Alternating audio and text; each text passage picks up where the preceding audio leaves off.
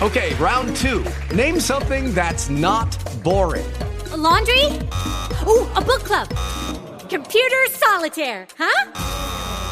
Ah, oh, sorry, we were looking for Chumba Casino. That's right, ChumbaCasino.com has over 100 casino-style games. Join today and play for free for your chance to redeem some serious prizes. ChumbaCasino.com. No purchase necessary. Void where prohibited by law. 18 plus. Terms and conditions apply. See website for details. With the Lucky Land Slots, you can get lucky just about anywhere.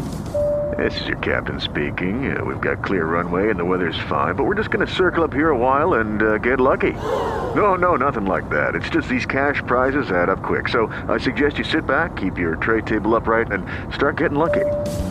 Play for free at LuckyLandSlots.com. Are you feeling lucky? No purchase necessary. Void where prohibited by law. 18 plus terms and conditions apply. See website for details.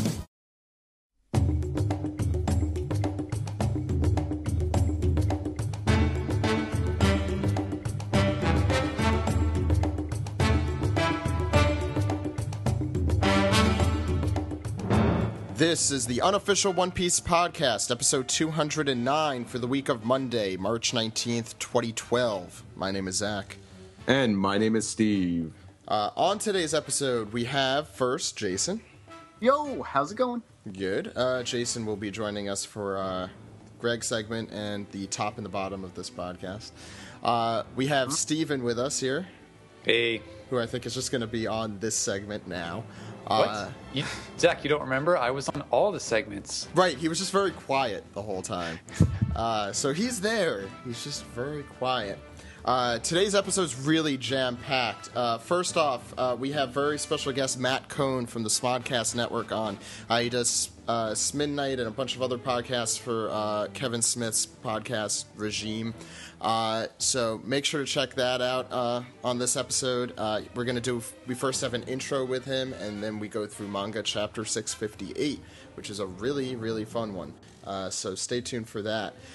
We also have Greg on this episode, and Greg is going to be going through his crazy experience, mostly the exhibition stuff, and plus a lot of really exclusive news. So you're going to want to stay tuned for that. Steve and I are going to do an anime recap, so that'll be as fun as anime recaps are. Yes. This past week we did Anime Fans Give Back to Japan, right, Jason and Steve? Do you remember that? I mean... Yeah. I do remember that slightly bit, yes. What did we do?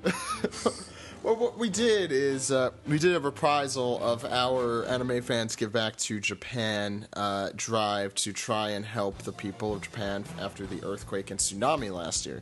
And we had a ton of guests. We had like 40-something guests on. We did that crazy Cowboy Bebop panel, which was probably one of the highlights of my life, just right there, which I don't know if that's sad or awesome. I don't know. But we will actually be putting that all up on YouTube in the coming weeks.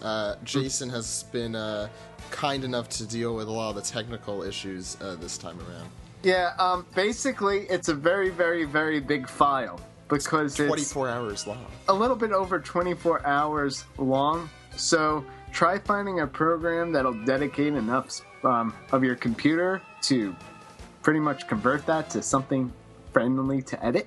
So that'll hopefully will start seeping those episodes out, and they will not be lost by my computer again, since we have it on several server. We have it on a server and several computers. It is safe. It's safe, guys. I have it saved on like 5 different hard drives on like 3 different computers and external hard drives. So thank Jason. Thank Jason for doing that. That's It's called planning ahead. I like it. Regardless, we're going to be putting that up on our YouTube channel for that, youtube.com/animefansgiveback, as well as animefansgiveback.com. We also may put portions of it on the One Piece podcast page, likely YouTube page, likely those that are pertinent to One Piece. So you can check those out on there as well. Now, we also put up a survey, which we do every couple months, usually quarterly. We put up a survey and we ask you guys questions. And since we had an outpouring of people wanting to know what people thought, and we also had a lot more results in a lot quicker period of time, we had well over 200 responses in less than a 24-hour period, which is unbelievable, guys, really. So let's give some of the ones you may be curious about. First off, I'm shocked to hear that 41% of you, the overwhelming majority here, started watching or reading One Piece in 2004. At least of our listenership, I guess that shows. Why is that shocking? Well, because you would think that over time, that it wouldn't be that overwhelming that 2004 would be the year, but apparently that's the year. It's long. It's over 30% or 20 to 30% more than any other time that people started reading. That's what's more amazing about that. Not surprisingly, most of you are 18 to 22 years old. But I think you mostly care about some of the other things. 75% of you are caught up to the Japanese Shonen Jump. 16% of you are caught up to Shonen Jump Alpha. And the rest are pretty negligible amounts. So that explains where everyone is there. We also have, what is your favorite Straw Hat Pirate? What do you think won that? I mean, come on, guys. Brooke. No, unfortunately not. Brooke did okay. Vivi got 0, which is not surprising. Really? I forgot Vivi was on the poll. One person. Yeah, do you know who beat out Vivi? The Thousand Sunny. Well, yeah, the One Thousand person Sunny voted for the is a Thousand Sunny. ship with a slide. That's I true. noticed you were missing Karu and. Oh, you see, Ed recommended I put Karu, but I thought that I didn't. I think Vivi was ridiculous enough.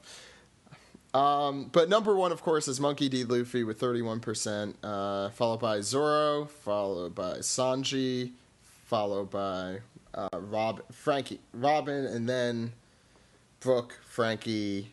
Chopper did not get a lot. Chopper was at the bottom of the real Straw Hats. So. Let's discuss this. Yeah, I know you don't. Number one villain, Blackbeard. I'm sorry, Crocodile, then Blackbeard. Very close, though, for those two. Most of you guys have been listening to us since 2010.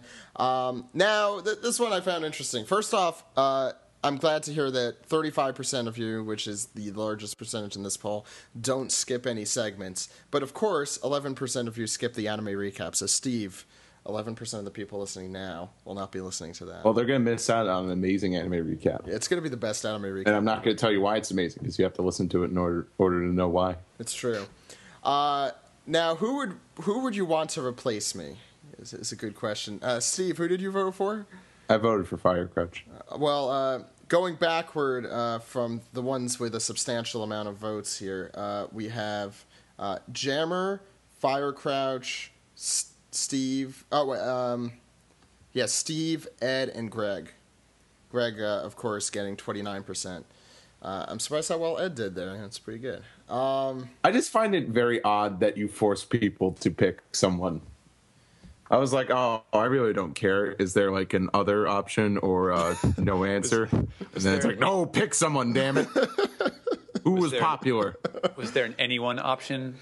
No, there should have probably been an anyone option. Well, there's reasons I asked that question. Mostly because as I'm going to be very busy next year, and I want to know who people would like to listen to if they don't want to hear my droning voice for hours. Most people don't listen to podcasts, and I think those are most the interesting ones. Although everyone wants to hear about Oda. That was an overwhelming favorite about what news gets them excited. But before we get into the news, Steven and Jason, you have some cool stuff coming up this week. So let's put the numbers aside. What do you guys have to tell us? All right, starting this Sunday at 6 p.m. Eastern, we are going to be starting our video game segment where we're going to be live streaming video games, and also you guys could join us on Ustream. You could ask us questions, whether it's on the video games, whether it's on the manga, whether it's on the anime, whatever. Think of it also, hey, you get to chill with us pretty much. Watch us play video games, talk One Piece, kind of like a live interactive piece together at a time that's friendly to those that work. You mean unlike when I'm kind of friendly. I mean, you're on here now. But yeah, those will be both live and they'll be recorded, correct? Yes, they'll be recorded. And Steven, you should be joining me for most of those, right? Yeah. Hopefully, as long as I don't have things popping up out of the blue, I will be able to join in, even though I won't actually be playing most of the time. But so think of it as a live weekly Steven Jump mixed in with some video games. Yeah, pretty much. It's going to be a blast. It's going to be fun. And so we're going to start with Kaizo Kamuso. And that goes without saying. But after that, we're going to move on to other games as well. So kind of like to hear some feedback as to what other games you would like to see. Would you like to see us go through Round the Land or some of the more, PS2 games that you might have not really heard of, or PS1 games? Let me reiterate for those who don't get it. We're only doing One Piece games, unless you guys are going to play like Arkham City or something. Who knows? We'll do whatever the hell we want. Right, I guess they're doing whatever the hell they want. So let them know. Why not? Those will be on probably YouTube, our YouTube channel, as well as live. As long as we talk about One Piece, it's relevant. Every Sunday at 6 p.m.? Yes. Eastern. Except, well, not every Sunday, because, Most there's going to be those times when, hey, I get to go to a convention and I'm not going to be around for the weekend. Good segue, Jason. Jason and Steve are going to be handling our convention coverage rounds, I should really say. The first convention is Anime Boston. That's the first or second weekend in April. It's the 6th and 7th, I believe. So that's the first weekend in April. Well, there's kind of April 1st is 2 weeks from now. No. That doesn't count. Anyway. It's a joke. No. Okay. Thank you. So we also, you guys are going to be at Anime Central. That's been confirmed as well. That's in Chicago. For those who don't know, we've been going to that for every year. That's the last weekend in April, the 28th and 29th. Yep. So you guys are going to be really busy with that. Chicago's going to be fun, too, because also who's going to be there is Chris Sabat and Brina Palencia. So hopefully we'll get some interviews or something. It's a chance for Sabat to regain the crown of most appearances on our show. Yes. It's a chance for him to step It's important. Up. For him. You should, Let's hate him. You should make a award or something to actually... No. Let's just say I did and not. No. Like most things. Right. Okay. We're also going to be at Otakon in late August. Hopefully we'll be at Anime Expo as well. That's at least Podcast West will definitely be there, regardless. But hopefully some of us will be there as well. But we'll definitely be at hopefully. Otakon. I like how Zach says that. Hopefully. They're going to be there for now, but hopefully, one of us gets out there and saves the day.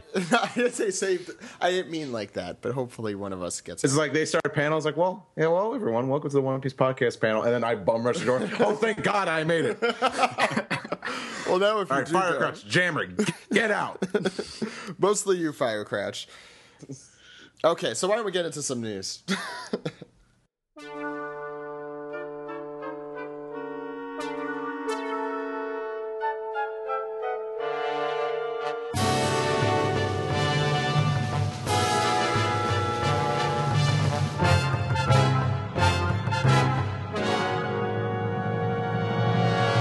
And now in the News Express with Ed, with news from Firecrouch, but no sports by Firecrouch. So this goes back 2 weeks. Of course, we had anime fans give back to Japan last week, so we didn't get to tell you all about the great news, but we'll do that now. We start with Weekly Shonen Jump Alpha for the week of March 12th, 2012. It was out, obviously. And there was no One Piece chapter that week, but there was a sneak peek of the One Piece Toriko crossover one-shot, Taste of the Devil Fruit. It's only available to subscribers, and if you sign up as an annual member before April 30th, you'll receive it. There's also a One Piece Toriko wallpaper on Shonen Jump Alpha's website, and I think Firecrouch has a link to that as well.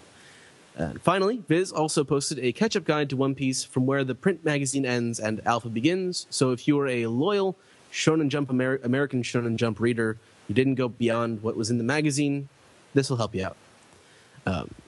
Next bit of news. For the week of February 20th to the 26th, One Piece was the 5th highest rated anime on Japanese TV, with an average household rating of 10.4%.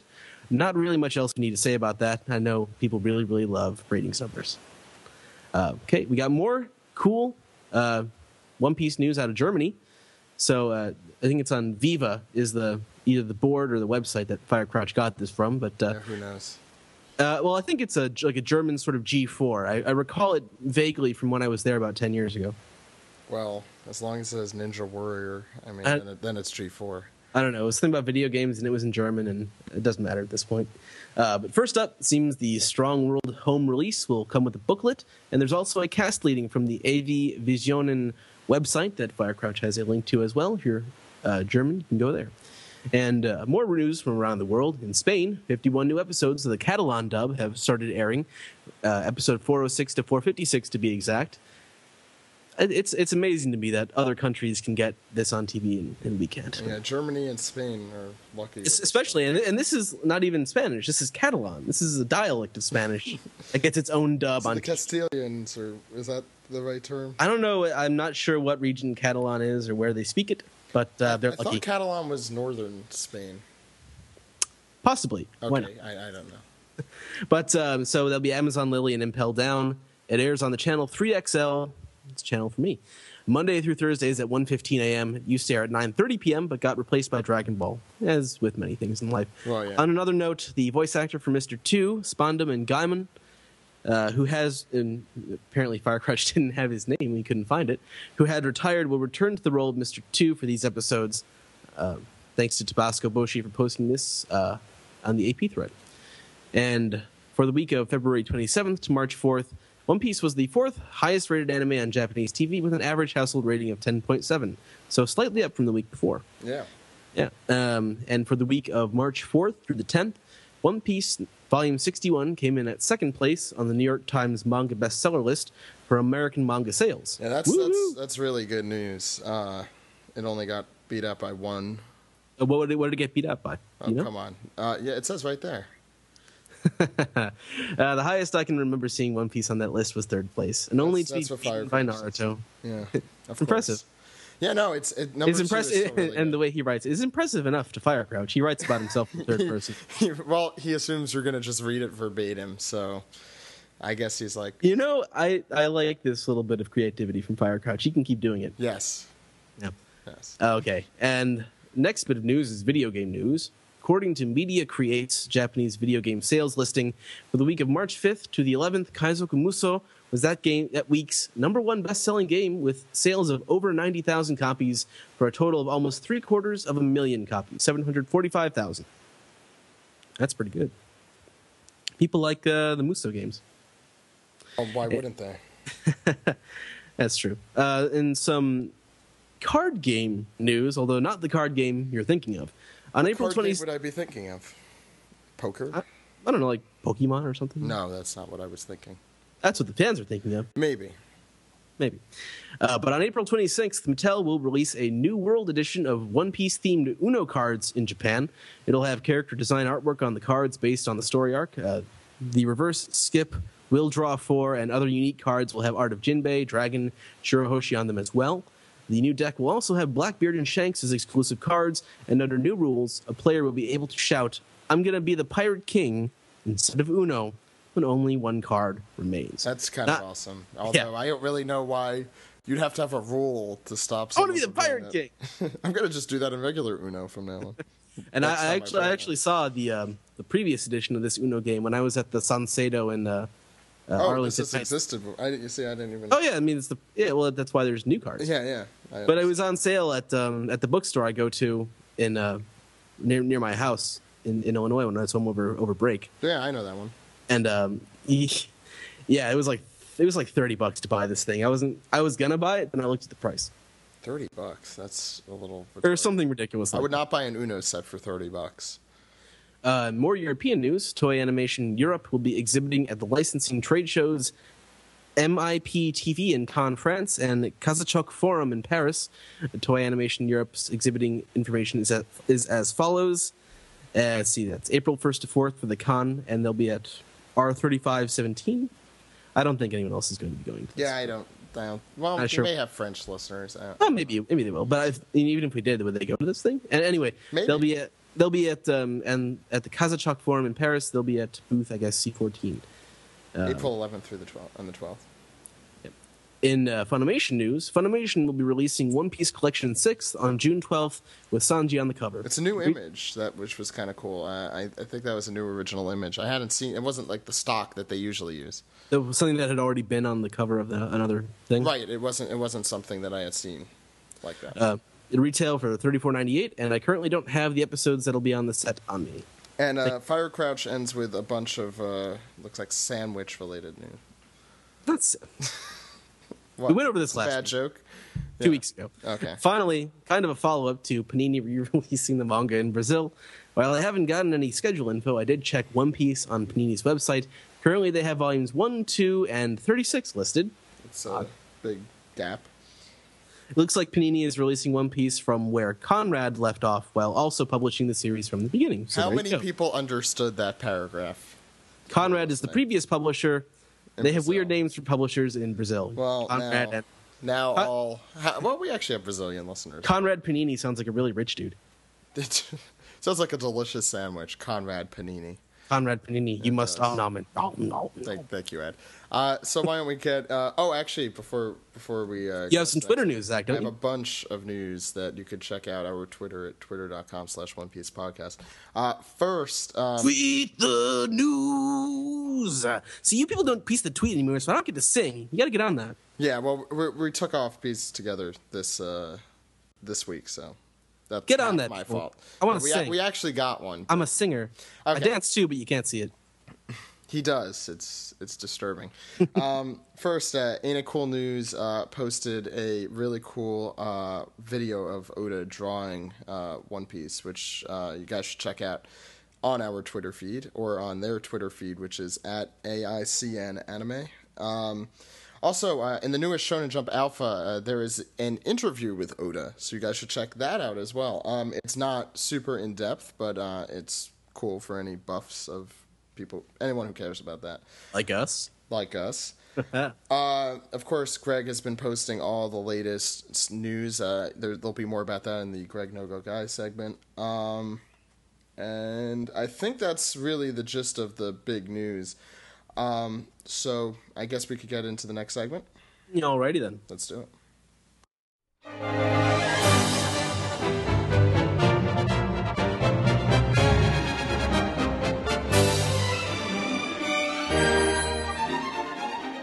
Hey everyone, this is the anime recap for episode 539, The Haunting Ties, Nami and the Fishman Pirates.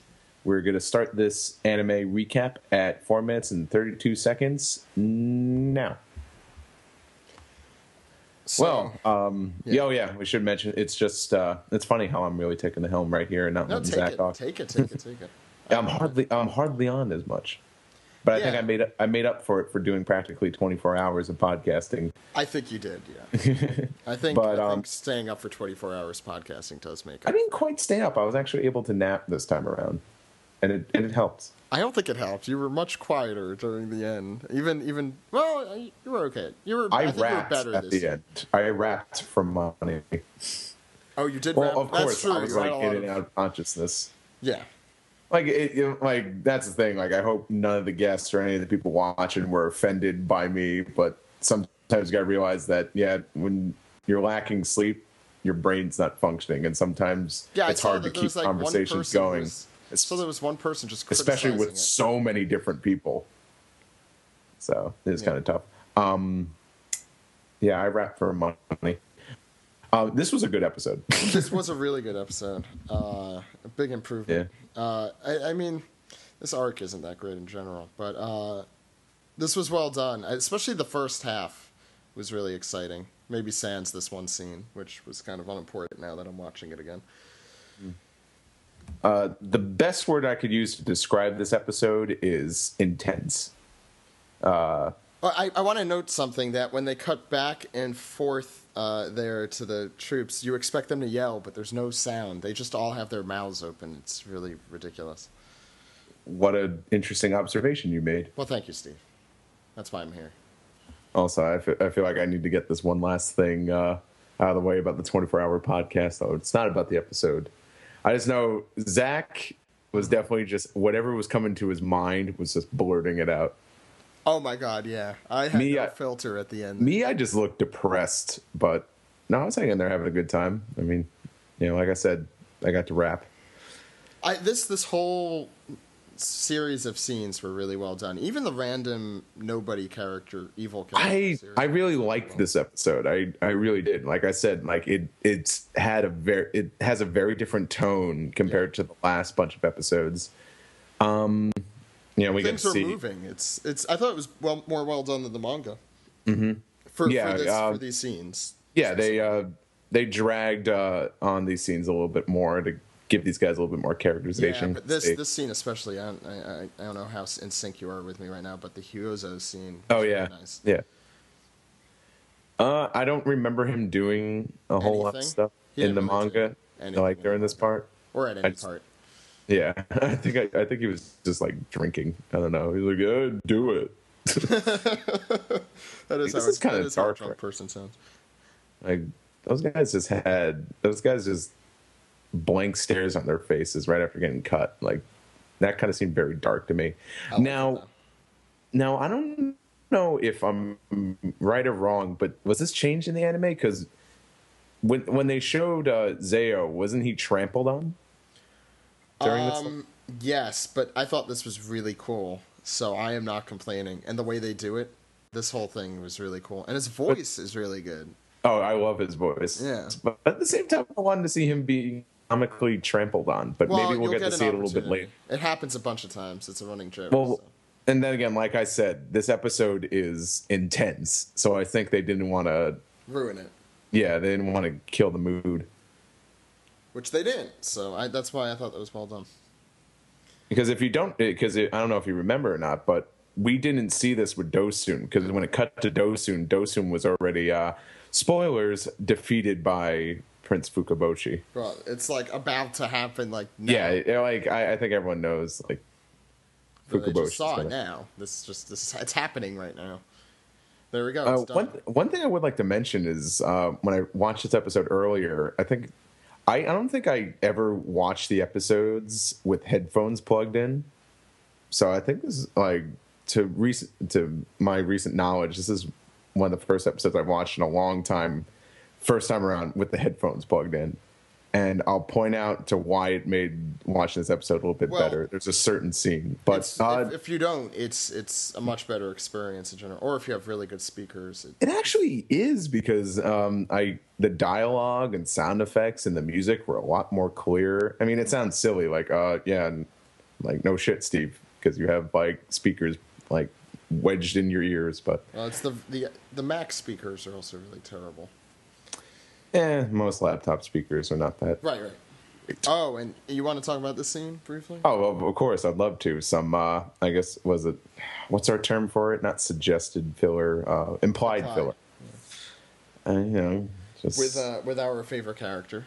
Because you can't have intense without some rape, I believe that is the most intense thing you could have.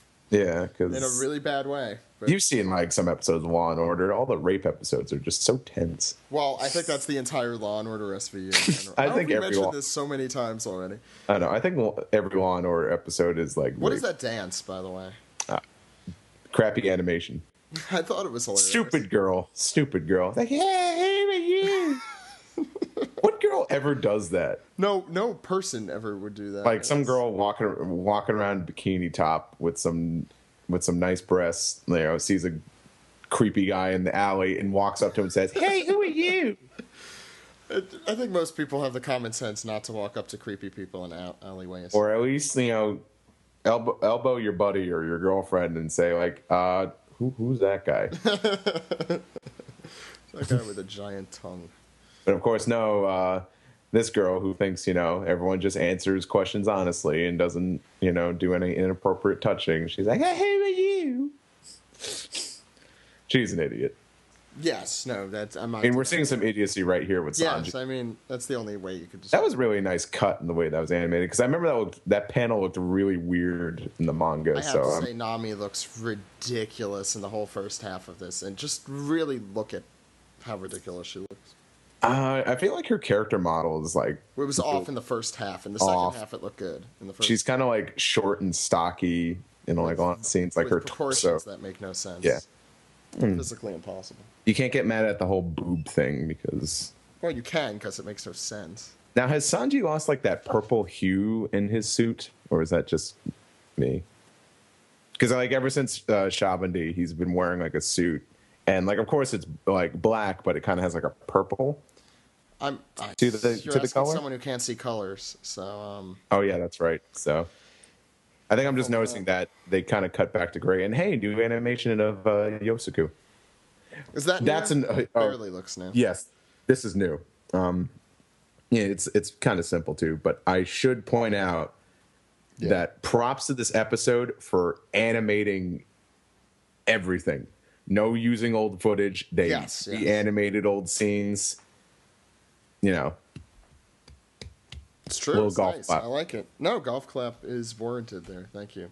But for what I was talking about earlier with Sanji's suit, you saw that little cut back to when Sanji was reading the newspaper. His suit kind of looked a little purple, bluish, and it kind of looked like that when they started the time skip. But it seems like now it looks gray. But I'm saying I don't have a problem with it. This is something I'm noticing. Just things that I notice. Well, there's stuff that I have no knowledge about because the color thing again. Yeah. They're very minute things that I would never notice. Was that a scream or a door? Door, not a scream. Just making sure. They're both very similar. Because I feel like, I don't know, that roller coaster song of love. There's like that myth that's a woman screaming in the background because a woman got killed in the studio. No one knows what I'm talking about. Especially me. I have no idea. I should talk about One Piece. You should probably. Just look how ridiculous she looks in this whole thing. It's weird. I'm gonna crank up the volume a little bit for the scene. This is the part you were talking about? Yes. The sound effect? The benefits of having headphones. Also, I'm kind of surprised, even though her eyes look kind of derpy right there, the character models kind of stayed close to what they looked like in this original episode, like Nami does at least. And they use old music, which is also nice, so you kind of feel like you're watching that episode.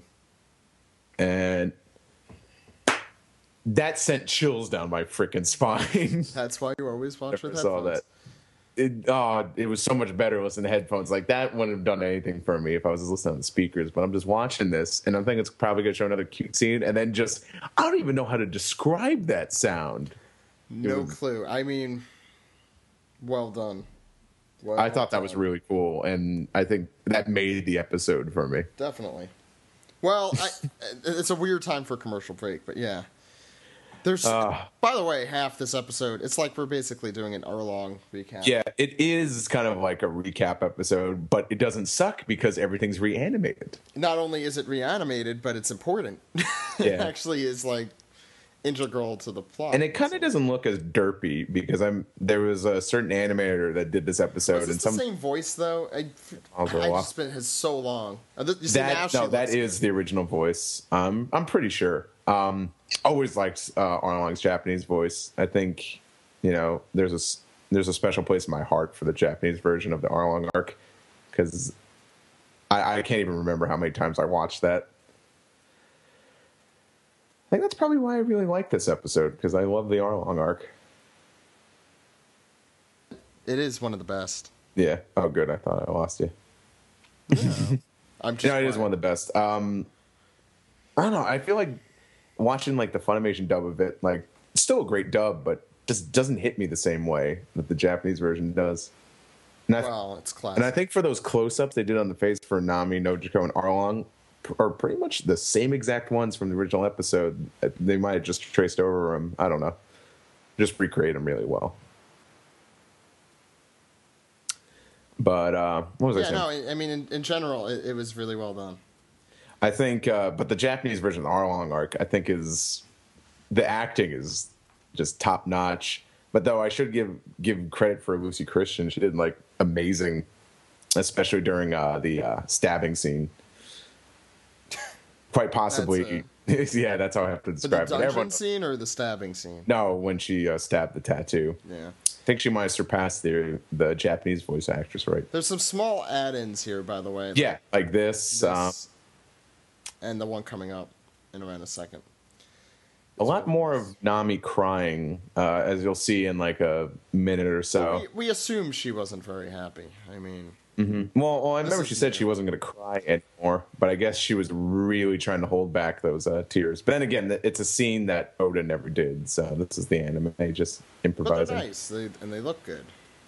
The scenes, like I said, intense, but come on, like thinking back to this flashback, like look at the stuff that Nami went through, like just being chased after she just got shot in the arm. And Arlong comes back. It's like, oh yeah, of course we're back. He doesn't laugh like that. He has one of the best laughs, I think. I thought that voice you gave him was really appropriate. Oh, you're back. See, look, and just he laughed right there. That I think I was here for a piece together. No, it was actually Anime Fans Give Back that we did. I think someone asked our favorite One Piece laughs, and me and Jason both said Arlong. Because I think that was the first unique One Piece laugh I remember. Yeah, that's what it was. or I noticed. I realized, oh wait, these characters have unique laughs.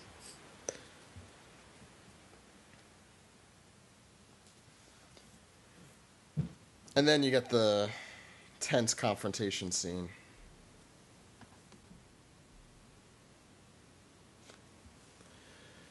I'm sorry, Zach. Are you waiting for me to say something? I am, yeah. Okay, because I don't know if I'm just on delay or not. No, there's just what is there to say, I guess, about it. And well, this isn't reanimated, of course, but this was done way after One Piece This was went. kind of recently. I think we were doing the podcast when some of that was done. Oh yeah, of course. Yeah. But also that's when One Piece went widescreen in HD. So that was a long time ago. It's acceptable. Yeah, I said it was, I mean, it was way after that. So you don't have those stupid, what do you call them, pillar boxes. Yeah. There's just like no way around it. They just always look awkward. There's no way it can't look awkward. That's why it's good that they redid all this. That guy's just... Wait, that fishman was biting at his junk vein. But he didn't have like sharp teeth, so I guess like...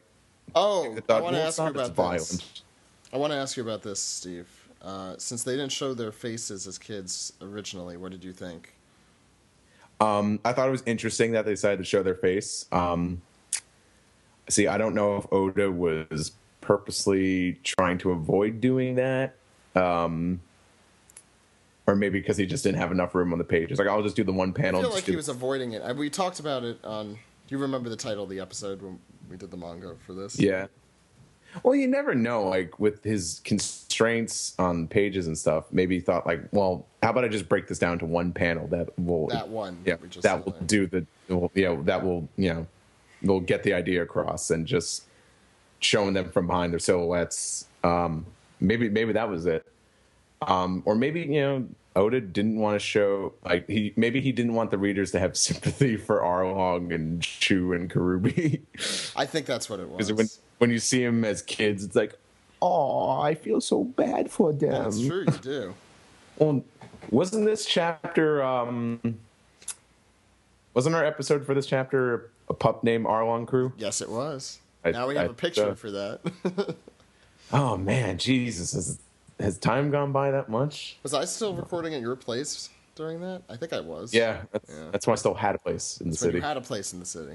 I cry every time I come back. Do you miss Mikey's? Is that what it is? I miss everything. Yeah. I miss the convenience of the Lower East Side. This is another scene this was a great scene. They added. I don't remember Den ever saying anything like that. He didn't, but it was a really nice addition because character doesn't do anything, so it's nice to hear him say things. This was nice as well. Yeah, that little flashback, some really nicely painted and drawn stuff was intense. All of this was great. And the Whitebeard thing, I'm just disappointed because I think I remember... No, that comes back later. Don't worry. Oh, okay. Yeah. Because I remember there being a flashback panel where he yells that. So I thought, since there Jim is. That comes back later. And then there's this scene. Mm-hmm. Oh, I forgot to mention before because it was so quick you couldn't... You might have missed it. Luffy sipping his tea. Oh, yeah. That was funnier, I thought, I think it was funnier in the manga. Because they had that one panel with the question mark. Do you remember that? I think so. Oh, I think that's an. I don't know if I don't. Well, I'm no expert translator, but yeah, wasn't in that when Sanji was explaining when he was reading the newspaper, he said I had a question mark over my head. Something like that. But like, I think that was the translation we had at the time. And when I was listening to the episode, like he does say in like English, he's like question Maku. But of course, like it wasn't translated there, so I'm curious if he really did say that, and I guess he did. Translation was a little off. You understand English? No, I might not. I'll hear with the T. The benefit of headphones. Yep, it's really the benefit of headphones. Is Fisher Tiger burning down ancient Greece over there to the right? He is. That is ancient Greece, actually. No, it isn't. This was kind of nice, although I would have liked to see more silhouettes than this. Although I feel like does it spoil too much as to what's to come also. Oh, we'll be seeing a lot of these guys for soon. How that long stupid you think? Hat. It's that stupid hat. What, Arlong's hat? Yeah. This is the most wrong stupid. with that It looks hat? like a 1920s. I think it looks fine. It looks funny. I wonder how long the flashback is going to be. I think I It's would gonna probably be like guess. 8 to 10 episodes at least. You think so? Jeez, I was going to say 5, but then again, I don't remember how many chapters it I was. think it was like 8 to 10. It was a lot. I think it was tied for the longest. I don't know if they would do that though, because that's like a big ratings risk. Because we all know, like, but the thing is, the flashback is really good. Yeah. It's like a really good one, and it's exciting, and there's action, and there's adventure, and all that fun stuff. I just like the fishmen. I think that's my favorite part of this arc, so I really don't mind it being a little bit long. Yeah. I don't like. I think we've said this so many times, but Well, that's it. What are your final thoughts, though, on this one? like I said, an intense episode, but it was awesome because it really didn't cut any corners. It reanimated all of the 4x3 stuff. What else was I going to mention? I just feel like I wonder if Toei just like made this written rule, like, you know what? For now on, once we start the New World stuff, it's like there's been some bad. No, they're saying we're reanimating everything. Oh, that's a good pledge. I like that pledge. Because Well, anyway, I don't recall them using any old footage since. That's true. I don't. It's been a while. Like I said, I think we've had some imperfect episodes, but I think the quality of the anime has stood the test of time since Recently, since the time end of skip Marineford. started. I think since the end of Marineford. Mm-hmm. Anyway, I don't know. All I just want to say is that I think like the anime is because I think the anime of One Piece is not nearly as popular as the manga, but I think the anime is making up for its lack of popularity again. Like the quality has really gone up. I can't wait to see the flashback and the rest of this arc, how it's going to look. cool. All right, let's get into the next segment. Yes. Let's do it.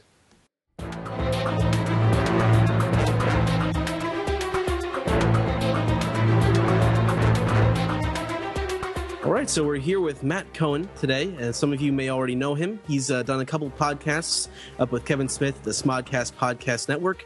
He was the former manager of the Smodcastle Podcast Theater that they used to have. He's the current host of a Smodcoast Midnight Show. So welcome to the show, Matt. Hey, thanks. What's going on, man? Some people may be wondering what you're doing on a One Piece podcast, but you're a big fan of One Piece. Wait, this is a what podcast? You get that all. I thought we were talking about, I thought it was a Wampa podcast. I thought this was Star Wars stuff. I was very excited. I was excited too until I found out it wasn't. So Yeah, what is One Piece? No, I thought they smelled bad on the outside. I'm a huge One Piece fan, as some of the people might know. Yeah, I do some shows for the Smodcast Network. I host Bagged and Boarded and Midnight, and I produce some shows like More Stories with Jay Moore and Team Jack. But I am a massive One Piece fan. Like, it invades all aspects of my life, unfortunately. And other than you fine gents, I've met about, I'm going to say 7 American folks who know what it is, so I'm very happy to be talking with you right now. There's a lot of them. I've learned there's a lot of good One Piece folks. Yeah, we're working on it. Yeah, we're we are. We're trying. Oh, me too. I'm trying, man. Yeah. Good. Just to start out, how did you get into One Piece, and when did that start? All right. I saw a random episode. I'm going to say I saw like episode 4 when they did when 4Kids did the dub on the WB at 6:30 in the morning one day, like maybe 5 years ago, and I just saw the one standalone episode, and I just woke up, or probably hadn't even woken up yet, but I remember thinking, this is actually this is not what I thought it would be at all. I'd heard the name, it had blended together with other animes on that time, but maybe 3.5 years later, I went through kind of an anime. I watched Samurai Champloo. That's what did it. Someone told me that. For a lot of people. Yeah. Well, I'd already been a huge Bebop. I was already a big. I mean, I grew up on Miyazaki, and I was already a huge Cowboy Bebop fan. So once I realized that Watanabe did Champloo, I jumped on it immediately. And then after it, I needed more anime. And I remember thinking back to that one episode of One Piece I saw. And I was like, hey, I should give this a try. I looked it up and saw there were, like, at that time, 400-something episodes, 500 issues of the manga. I was like, I think this might work. So I, over the course of maybe the last 2 years, I started from zero, and I caught up about 6 months ago probably. But there was a time where I was doing, like, 7 episodes a day, like 4 days a week for, like, a year or so. It's just that's like what I did, except when I started, there was about 260 episodes. Yeah, you're lucky, dude. I was so far behind. Like, let me think. Yeah, everyone had already been introduced. What arc was it on when I started? Lobby? Thriller Bark. Thriller Bark. Yeah, the horror arc. Was your guys starting arc or? Well, no, Thriller Bark was mine when I started. Mine was Ennie's Lobby, which was the judicial island thing.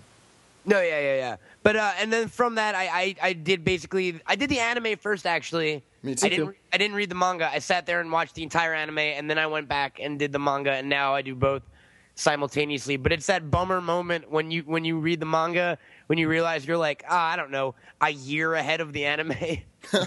Yeah, exactly. Yeah. I was like, just let them get older already, man. We know what's happening. Then we have people like Greg here who've been watching the show since it started, basically. Too long. I mean, the very first episode I saw was in 2001, and wow. They were on Little Garden, and I mean, if you know anything about Little Garden, if you know the group assembled there, if you see that, not knowing anything about the show, you're just like, what the fuck is going on here? Yeah, I'm definitely glad I started with episode 1. Otherwise, there'd be a lot of what the fucks. That's a tough show to just jump into. Yeah. And everyone always asks, like, what point can I jump in? It's 500 episodes. I don't want to watch the whole thing. The beginning. Like, you know what?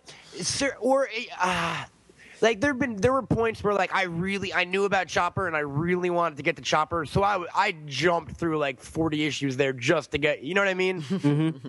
There's definitely some arcs, like, and look, and One Piece. If you could see where I'm sitting right now, I'm next to my One Piece shrine. Like, I collect the figures and stuffed animals and like artwork. Like, I'm obsessed. However, that being said, one of my favorite fictional creations of all time, man, they pace that stuff out slowly. Yeah. Well, the anime especially. The anime especially, dude. Like, I feel like Impelled Down took 5 years out of my life. You know what I mean? Yeah, we went through those episode by episode, and they twice, did take Zach, twice. How Well, do we you went do chapter by that? chapter. Because especially for the anime, like, the difference between episodes is usually like Luffy moves 5 feet away and says a bunch of stuff. Because we get to talk about the manga on the other part of it. Well, no, but we do the anime's like commentary style, so we just talk about random shit most of the time, and then we get back to the episode. The manga's a lot more focused. Yeah, the manga's a lot more fun. Yeah. Right on, yeah.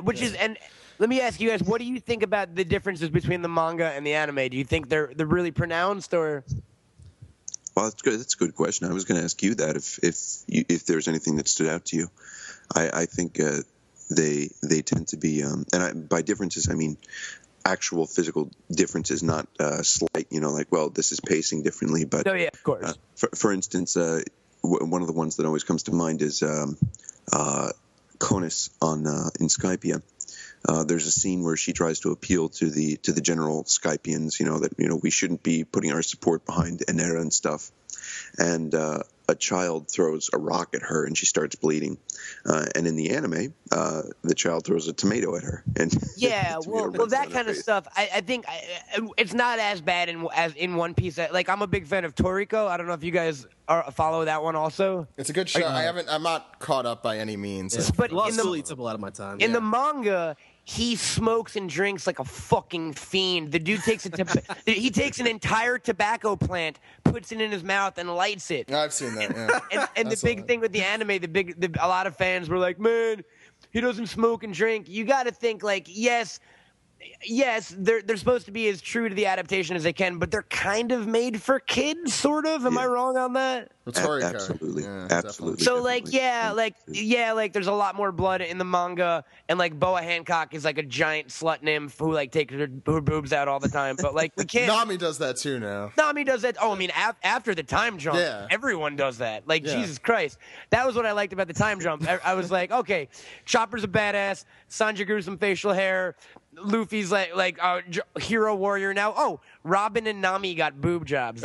And longer hair. That's what they did in that time span.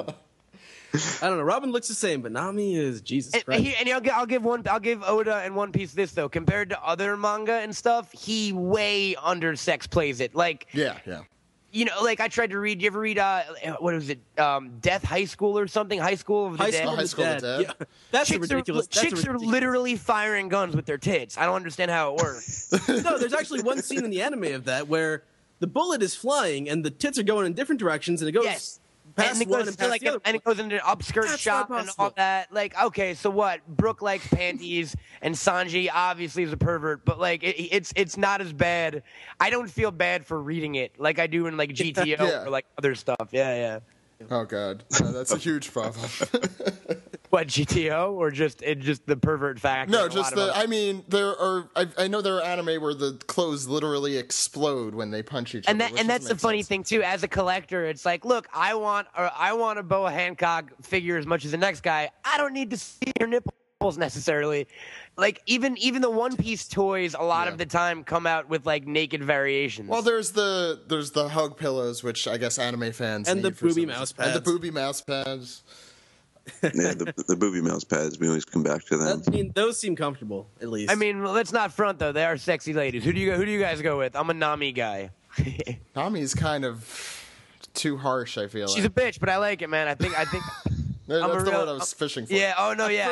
I like when a chick like yells at me and puts me in my place and stuff like that. Yeah. Who doesn't like that? Robin's too. Like Robin's just bleh. I go for the intelligent. Yeah, she is intelligent, though. She's intelligent, but she's got, I don't know, and this is more of a general note on the character, but probably my least favorite member of the Straw Hats, Robin, as far as just, I don't know. Really? Yeah, is that, really? What do most people say? Usopp? No, a lot of people don't like Sanji, I think. Well, recently Sanji. Really? Oh, I love Sanji. Well, Sanji had been my favorite. Sanji's my man. Let me tell you this, guys. I don't know how family friendly this show is, but if any if any of the Nakama were to smoke pot, it's Sanji. I think he might be already. Like Sanji's like a cool stoner guy, man. I like Sanji. You know, depending on you know what you think or how you interpret it. Brooke, I don't know. He was smoking something pretty suspicious. Yeah, he's a musician. He's got an active musician. Exactly. Soul King, dude. Yeah. Although I like to think, like, and he laughs constantly. Because I always think of that scene in Samurai Champloo where Mugen lights the entire field of whatever on fire, and they all get high for days. I love that. And I like to think of that in Zoro's voice. Because it is Zoro's voice. They had the same actor in Japanese. I'm not going to lie. I like to think that Brooke, Sanji, and Zoro are somewhere in the back of the 1,000. You know what I mean? Just getting high. Why have we never Zoro's talked just about sleeping this? all the time. You're not fooling anybody, Zoro. Exactly, right? It's up true. in that little bird's nest up there. No, it's you know what? It's weird, the character thing, because like you guys, like it switches for me all the time. You know what I mean? I started off, I was a Chopper guy for a really long time, and then I don't know. Chopper only does so much. I feel like. That's how I feel about Sanji. Really? I don't feel like he changes that much. Interesting that you bring that up because there's actually a lot of discussion right now about, I don't know if you've noticed, this is a really, really dorky fan point, but please go for it. All right. Have you ever noticed the chapters that are called the first person, the second person, the third person, the fourth person, etc. When a crew member joins? Yes. Have you ever noticed them? Yeah, absolutely. Yeah. All right.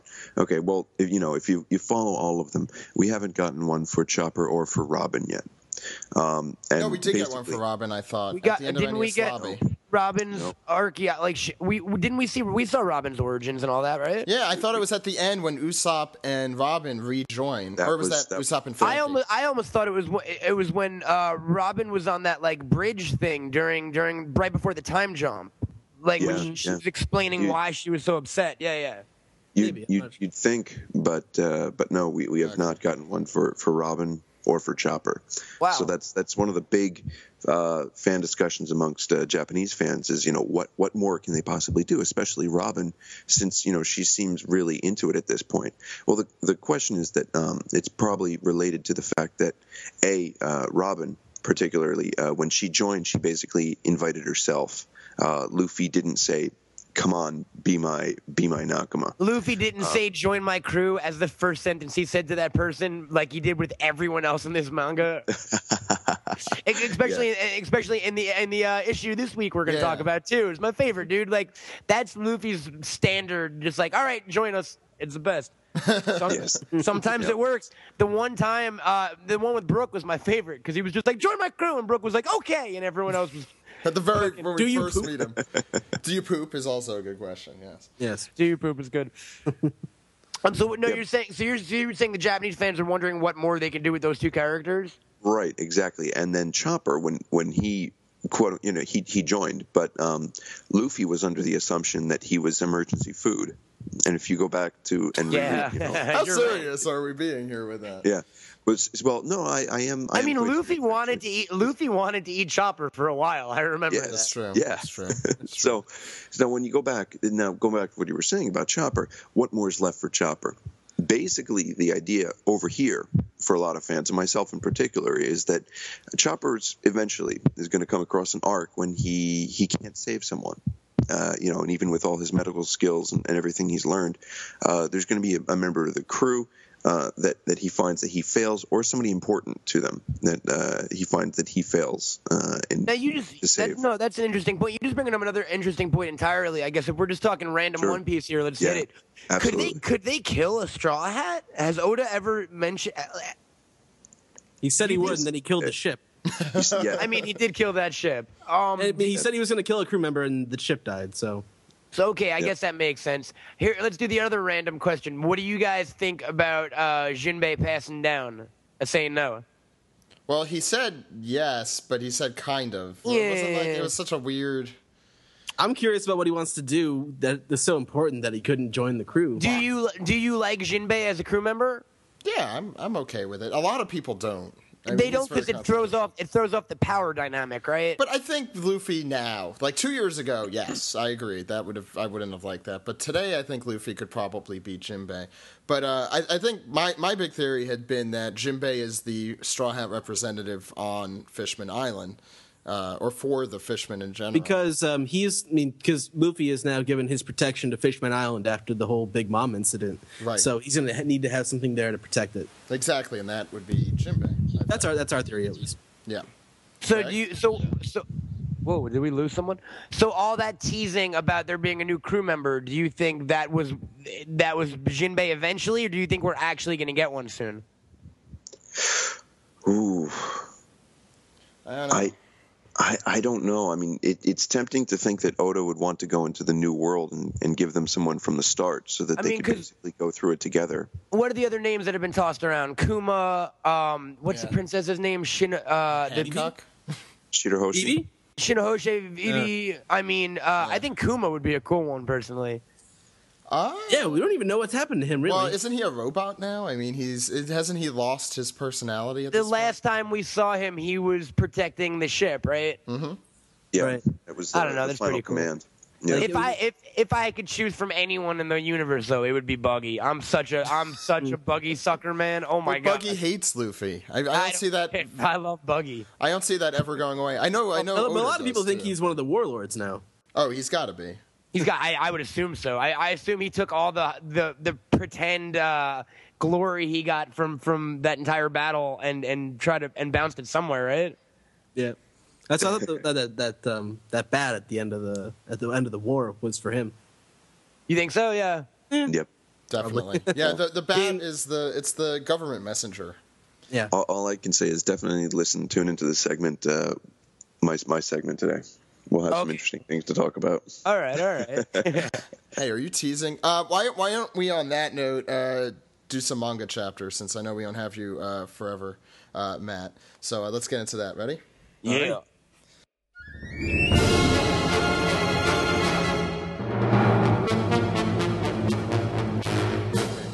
This is the manga recap for chapter 658, The Biscuits Room. And Ed, what's going on in this cute picture, I guess? Biscuits, yummy. Anyway, Perona has been wandering the seas. Apparently she's found Thriller Bark and her old pet, Kumashi. No soul in there anymore. Yeah, you can tell because the eyes are all whited out. That's how you can tell someone's really dead. We last saw her at Showbody, so I guess she went back to... Well, I didn't even know Thriller Bark was still there. I just assumed it got destroyed by those mysterious shadow beam people. That's a great point you bring up. What the hell are those things? Yeah. Well, here's another interesting point I'm going to bring up. Are the covers meant to be real time? I never understood that. Like, right now, she's hugging that... You know what I mean? I think it's just like 2 years. This is something that happened. It's good you bring that up because I just noticed something when I went through the series again recently. Is sometimes they are and sometimes they aren't. If you look at the Kobe examples where he's training with the Helmeppo, if you look at the moon is actually quite further along in its phase than it is earlier in the series where the Straw Hats physically Oh my god, are. I forgot you did the whole moon. Wow, dude. Greg is super I love obsessed. this podcast. Holy shit. Yeah, didn't you do that whole column on how the moon phases change through like the whole first? Oh my god. Yeah, it was basically. I was one of the first people that said, definitely in English, but one of the first people that said, you can tell how long has passed in One Piece. You know, at least the first part of it, at least up until they get up to Drum, by looking at the moon. And it was revealed a few years later that Oda did specifically keep tracking the moon and draw it a specific way because he was waiting for that moment at Drum with the full moon. Damn. So Wow. Well, on that note, All right. Yeah. Ed, you want to start us off with the giant babies? Yeah, so the babies are shocked that there's someone in their little nursery room there. But, you know, the boys are very excited by the They're robot. giant babies. I'm sorry. Well, some of them are less giant than others. Some of them are normal human-sized babies. They all still got big heads. It's true, they do. Even the little ones. Did anyone else get an Akira vibe off this? Yes, I did. I forgot to mention that. Right? Wow, yeah. Yeah, total Akira vibe. And they're all big-headed babies. I mean, weren't they also old people in Akira? I forget. I haven't seen that movie in They were like forever. old people and big babies, but it's the playroom with the colorful backgrounds and the giant toys, and they think everyone's a toy. That whole thing. Yeah. So the kids ask if they're one of the frozen ones, and Straw Hats don't really know what that means. But Frankie's definitely captured the hearts of all the boys there. Speaking of toys. Yeah, and everyone looks at Chopper too. Wait, no, Chopper's not there. I love that. I love how Oda brings Chopper's us in riding with the Stag Frankie. Beetle. Oh, right. There we Yeah, go. I love the stag beetle thing again. Yeah, because it made no sense when he did the hair being a stag beetle. So, I mean, obviously Oda loves collecting bugs and things, and the stag beetle is one of his favorite. Well, Greg, I never got to tell you my theory about that. Is I know you were at Jump Festa, and Oda said he would give Frankie the style that the voice actor didn't want, and I think that's the hairstyle. You think? It might be. It's so ridiculous. I think we'll see. I thought it was so ridiculous at the time, but then when he comes into the room with the kids, one of the things about Japanese kids is they're obsessed, or boys at least, is they're obsessed with collecting stag beetles. And if you go to a toy store, there's like a huge section of like just bugs, and we already played this game once on Jaya. Yeah, and not only on Jaya, when Luffy was a kid, wasn't he playing with one of those? Yeah. I also love the fact that doesn't Chopper also assume stag point sometimes? Like stag is also a kind of deer, right? And they both in profile call it a horn point. Yeah. In profile though, they both kind of got antlers going on there. Yeah. Well, you mentioned that it's his new one does seem very close to that. So. Yeah, I didn't even notice the juxtaposition with Chopper and Frankie. That's a really cool little thing. I like that. Ed, yeah, keep us going. Okay, we so have a talking samurai head here. The talking samurai head asks about his son Momonosuke, and everything sort of pauses for a second. It was we shift to the next panel, and there's sort of speed lines going past the children as they have like shocked faces, and everyone runs away because it's a talking head and it's creepy. And I also love that creepy talking heads immediately make you pour snot out of your nose. Apparently, That's. I think you it's look just at all the kids running away. like terrified snot. They're just kids. Yeah, you know what happens when you get scared. You just lose control of all bodily fluids, including the mucus in your nose. Now, I think this next page even goes into why this arc has been so awesome. We go immediately from the nursery to the talking severed head, and now we got a bunch of random guys with guns coming in, saying that they want to fire not to fire off explosives in the nursery, or the biscuits room is what they call it. I don't know what that means. Yeah. Master's wrath will come down on you. Yeah. And who's the master? Well, maybe we'll find out in this chapter. Kind of. And Master Splinter? Probably. Oh, that'd be awesome. I made a funny. And Sanji, while holding the screaming head, the screaming head looking. I like for watching the son. head freak out. Me too. Right now. Yeah. I know I say this a lot, but in the anime, I feel like this might be very funny. And Sanji's looking like, what is this? Where are we? Tell us about it. And the kids continue to run away. And Nami smacks the head and says to shut the hell up, basically. Here's the other thing I love about this whole and this arc in total. When they first saw the dragon, everyone was obsessed with the fact that the dragon could talk. Yeah. It was like, you guys just came from a place under the ocean where you fought fishmen for like a year. Like, you don't. Oh wow, a dragon can talk. I'm sure these giant kids who live in a weird ice fire palace that's guarded by, like, the thing that freaks them out isn't the little reindeer guy. It's not the giant robot. It's a talking head. Big deal. Sanji's facial hair is scarier than that talking head. I don't know if I agree with that. The eyebrows, maybe. The eyebrows, yes. I'm not disagreeing with the eyebrows. Where were we, Zach? I never really know. Yeah, we're in the bottom. No, so Nami, they're having another sexist conversation, basically, where he keeps saying chauvinistic things, and Nami gets pissed about it. It'd be funny if the rest of his body somewhere else just like committed seppuku. You know it's going to happen at one point. Didn't he ask already twice to do that? I think. Yeah. He wants to cut his belly. If he had one, which is kind of like a book joke, but not quite. So the kids ask the robot whether or not he came from outside the island, and Frankie does this little wink with the little, what do you call it, the sparkle? Thumbs up, yeah. Thumbs up with the...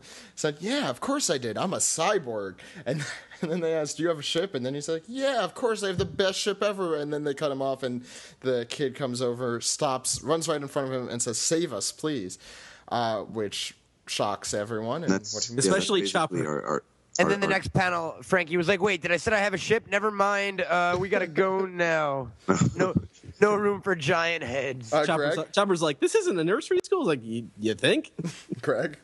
Yeah, this is basically the big Don segment and Oda, obviously even wrote the Don there, is because that's where it becomes very clear that these kids are being held against their will. Yeah. And it's for probably not so altruistic purposes. Well, I mean, we turn to the next page and we find out they were sick at some point. Come on, all doctors wear weird henchmen jumpsuits and carry around ornate cannons. Yes. They are ornate. Don't you remember on Drum? Yeah, come on. Yeah. They are very ornate, those guns. The guns in One Piece are really nice looking. Yeah. Ed, keep us going. Okay. So they're basically just ending to be saved, and the Straw Hats need to keep running. But everyone's all better. We just want to go home. You need to help us. But Chopper's reaction shots in this chapter are especially good. I like where he's sort of looking over his shoulders like, sick with what? I'm intrigued by all of this. But they're so cutesy, though, at the same time, because it's Chopper. Yeah, listen up, kids. Those are bad, scary people, because we're totally not scary in our, monocle hoodies and cannons. They look like something out of, a Jules Verne novel. That's a really weird reference. Then someone on the next page says... No, it's not. That's like a steampunk gun. That reference totally works, man. Nice. Be proud of it. Okay, I'll be proud of it. Out of the way, children. But everyone's on the run still, and they demand to be saved at some point. Well, then the Straw Hats all leave, and they said then come back and save us later, because they basically, it's like, we can't do it right now. We have to run away from these people. Yeah. Anyway, maybe we should take him with us. They don't want to attack these kids. Yeah, and that's Chopper and Frankie go through that. And this comes back to basically what I thought when we first saw the kids, is that since we saw the skeleton of the giant as they first came onto the island, and they said, well, this is much bigger than a regular giant. I thought immediately, all right, okay, those are the parents. And I mean, it's also strange that the kids, the giants / kids are different sizes, even though they're different ages. So they're all not exactly the same. So there's something going on with that as well. But I immediately thought that this is going to be another tearjerker, isn't it? We're going to have a story where the parents are going to stand up to protect the kids. Maybe, Greg, this will be the thing with Chopper that you're thinking about. Some disease. Interesting. Yeah. Ooh, you might be right. We got it. Very well. That's a thing there. That's a thing. I think we're done with that. I love that Frankie cries through that, by the way. Well, Frankie cries for a lot of things. Frankie's an emotional guy. Come on. He is. I mean, it shows how manly. It's Frankie's the super manly, and yet It's when Zorro cries that we have something to talk about. Yes, that's true. Or Sanji, he doesn't cry that often. Well, except at the lady, beginning, or at throw the him on an island of transvestites. He cries a bunch. That's true.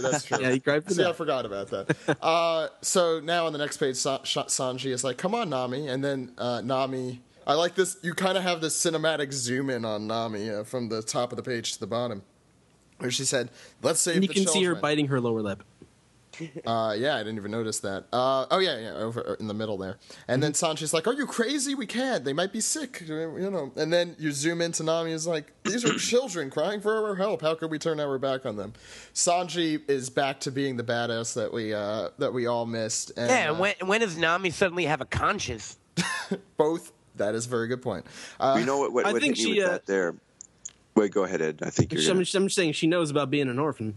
That's true. Yeah, and she's been getting progressively nicer, I guess, as the story goes on, especially after the jump a little bit. Mm-hmm. Yeah, she's growing up. Right? Are you going for there, Greg? Basically same thing. Is that I think she can be sympathetic to their cries. Yeah. Mm-hmm. So Sanji lights his cigarette up. The monocled people start saying they're not going anywhere. We can't let them get away.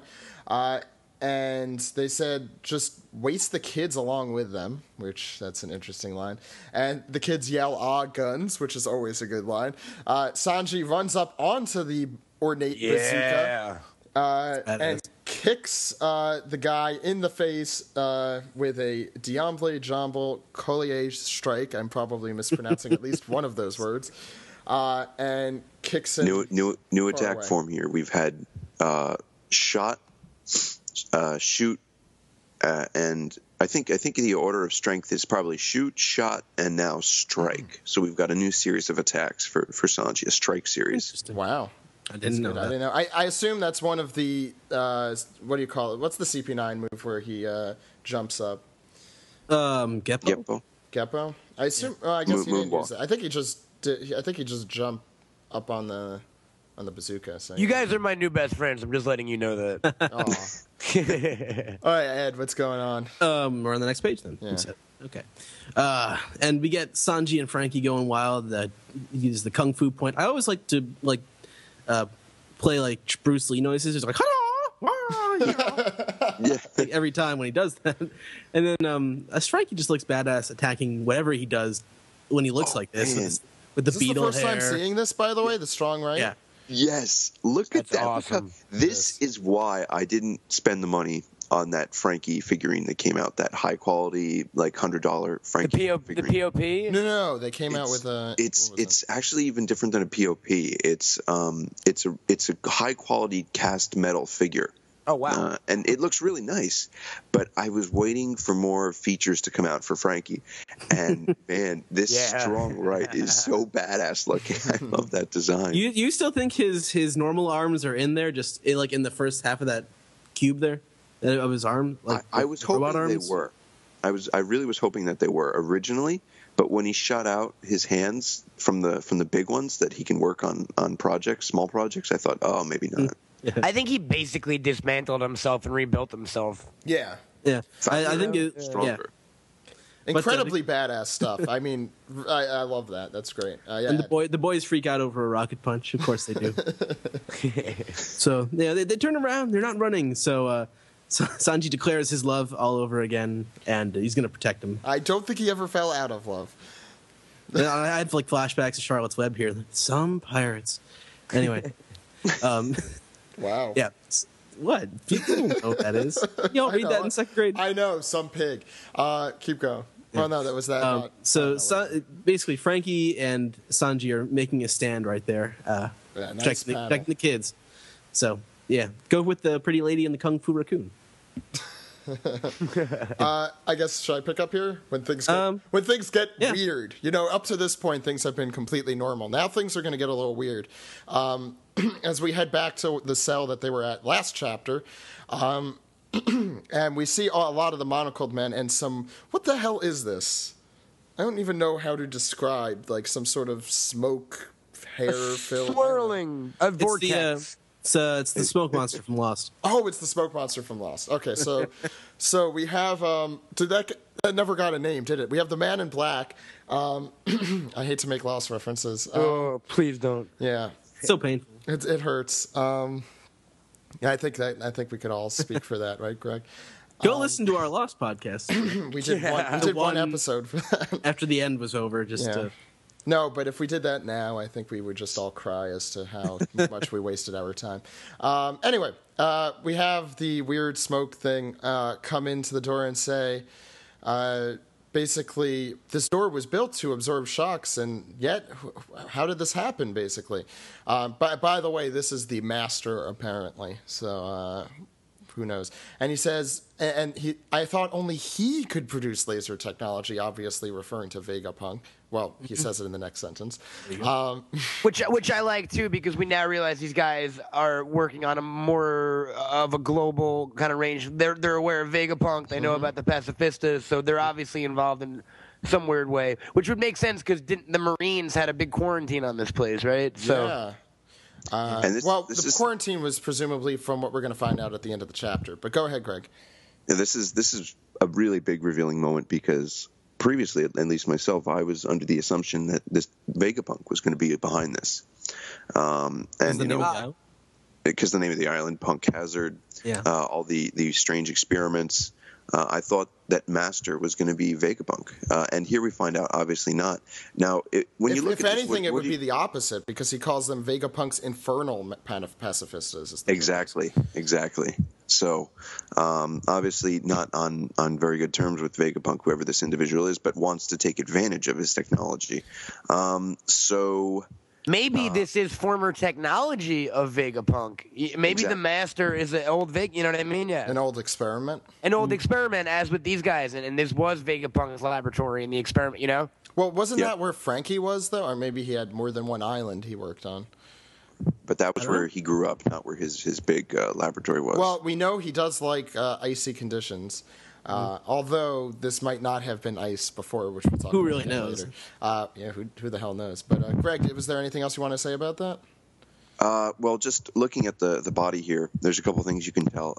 It appears if you look at the panel down midway the page, it looks like Oda is trying to make this a liquid, a kind of a viscous material. So it doesn't appear to be a smoke, which is interesting. So then how can it fly like this, or how can it float? And what does that tell us about a form? Is this a result of an experiment, or is it a devil fruit? And if it's a devil fruit, then is this a Logia, or are we looking at a paramecia that can kind of transmit objects and then transmit their voice through them? Because that would be kind of an interesting twist on a paramecia. Or a Vegapunk experiment, just to blow everything else out of it, as we said before. Exactly. So is it devil fruit or Vegapunk? I don't know. We're probably going to find out. Well, let's hope. I'm kind of curious over here on the next page with this bird creature.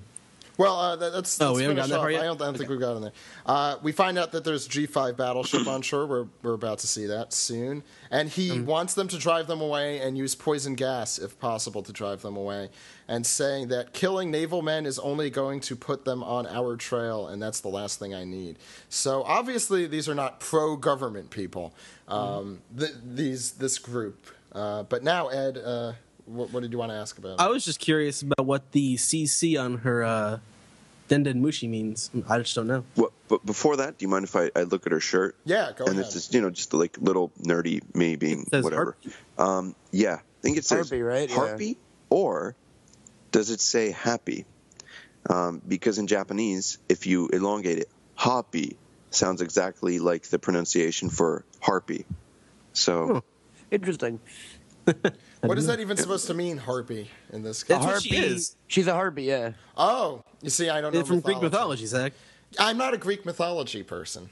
I was when I was like 10. Well, that's why we have you here, Ed. I like that she's got the world's tiniest Denden Mushi. That's true. yes. I think she might be huge. I think that might be the thing. She might be. I think, and also, it's hard to tell. Creepy looking, too. We're looking at the result of a devil fruit, which does not seem to be the case, as we're going to find out later in the chapter, but that would make her the last flying devil fruit ability, but I do not think that's the case. And as for CC, I'm wondering if it stands for Chimera Capsule Club. Corp? Sorry, keep Capsule saying Shut up, Zach. Sorry. For Chimera Club, considering what we've seen on this island, except for the dragon and the giants, are chimeras. That's true. Well, Just turn this into Full Metal Alchemist. I was going to say. Where's Dr. Tucker? God, no. Please, never again. So he says, so whoever's on this Denden Mushi is talking with what is it called? Harpy? Yeah. I apologize for my lack of Greek mythology intellect. So she's saying, do you see them? And they reply, I'm about to take them all down, 4 intruders and all.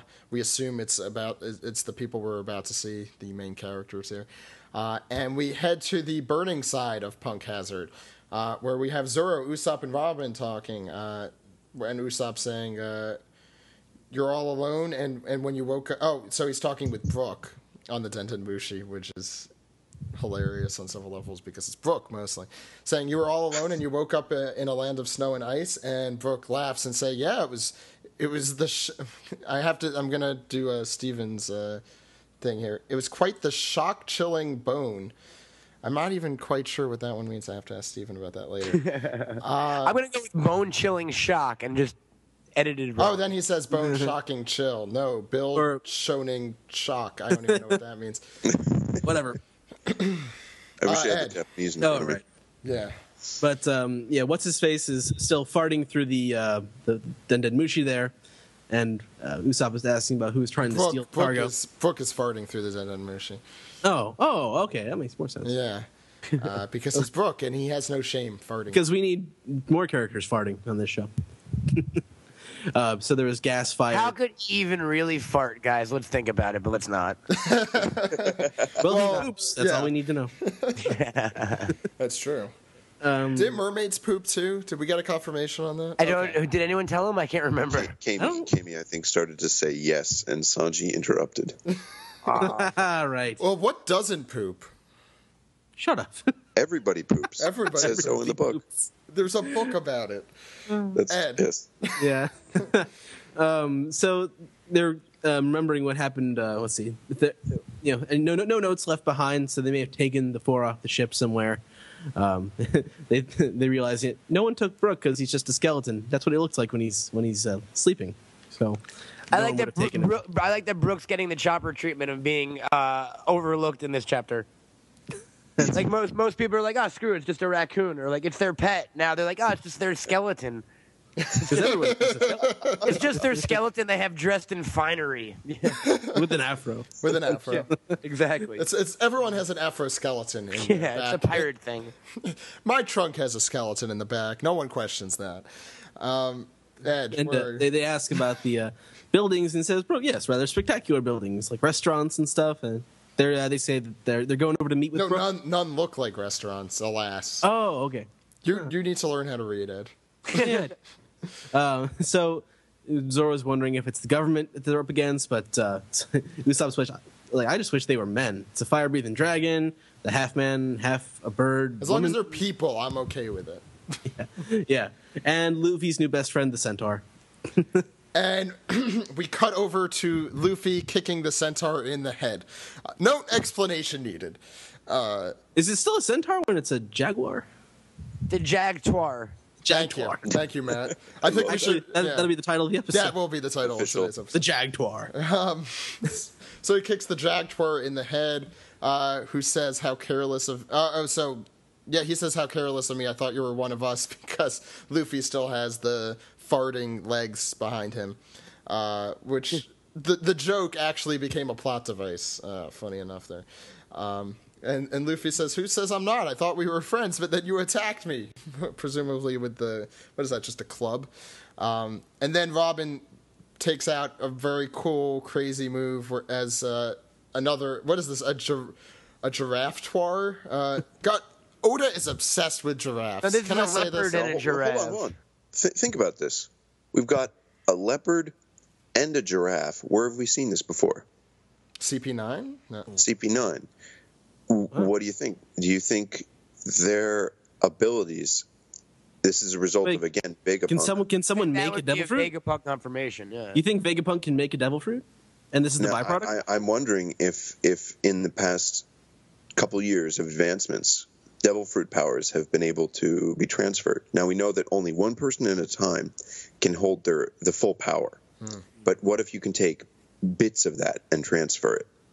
That's a really good point. What was the first centaur we see? Didn't we see one other one? Or are these the only two? I don't remember. Maybe these might be the only two. I might be making that up.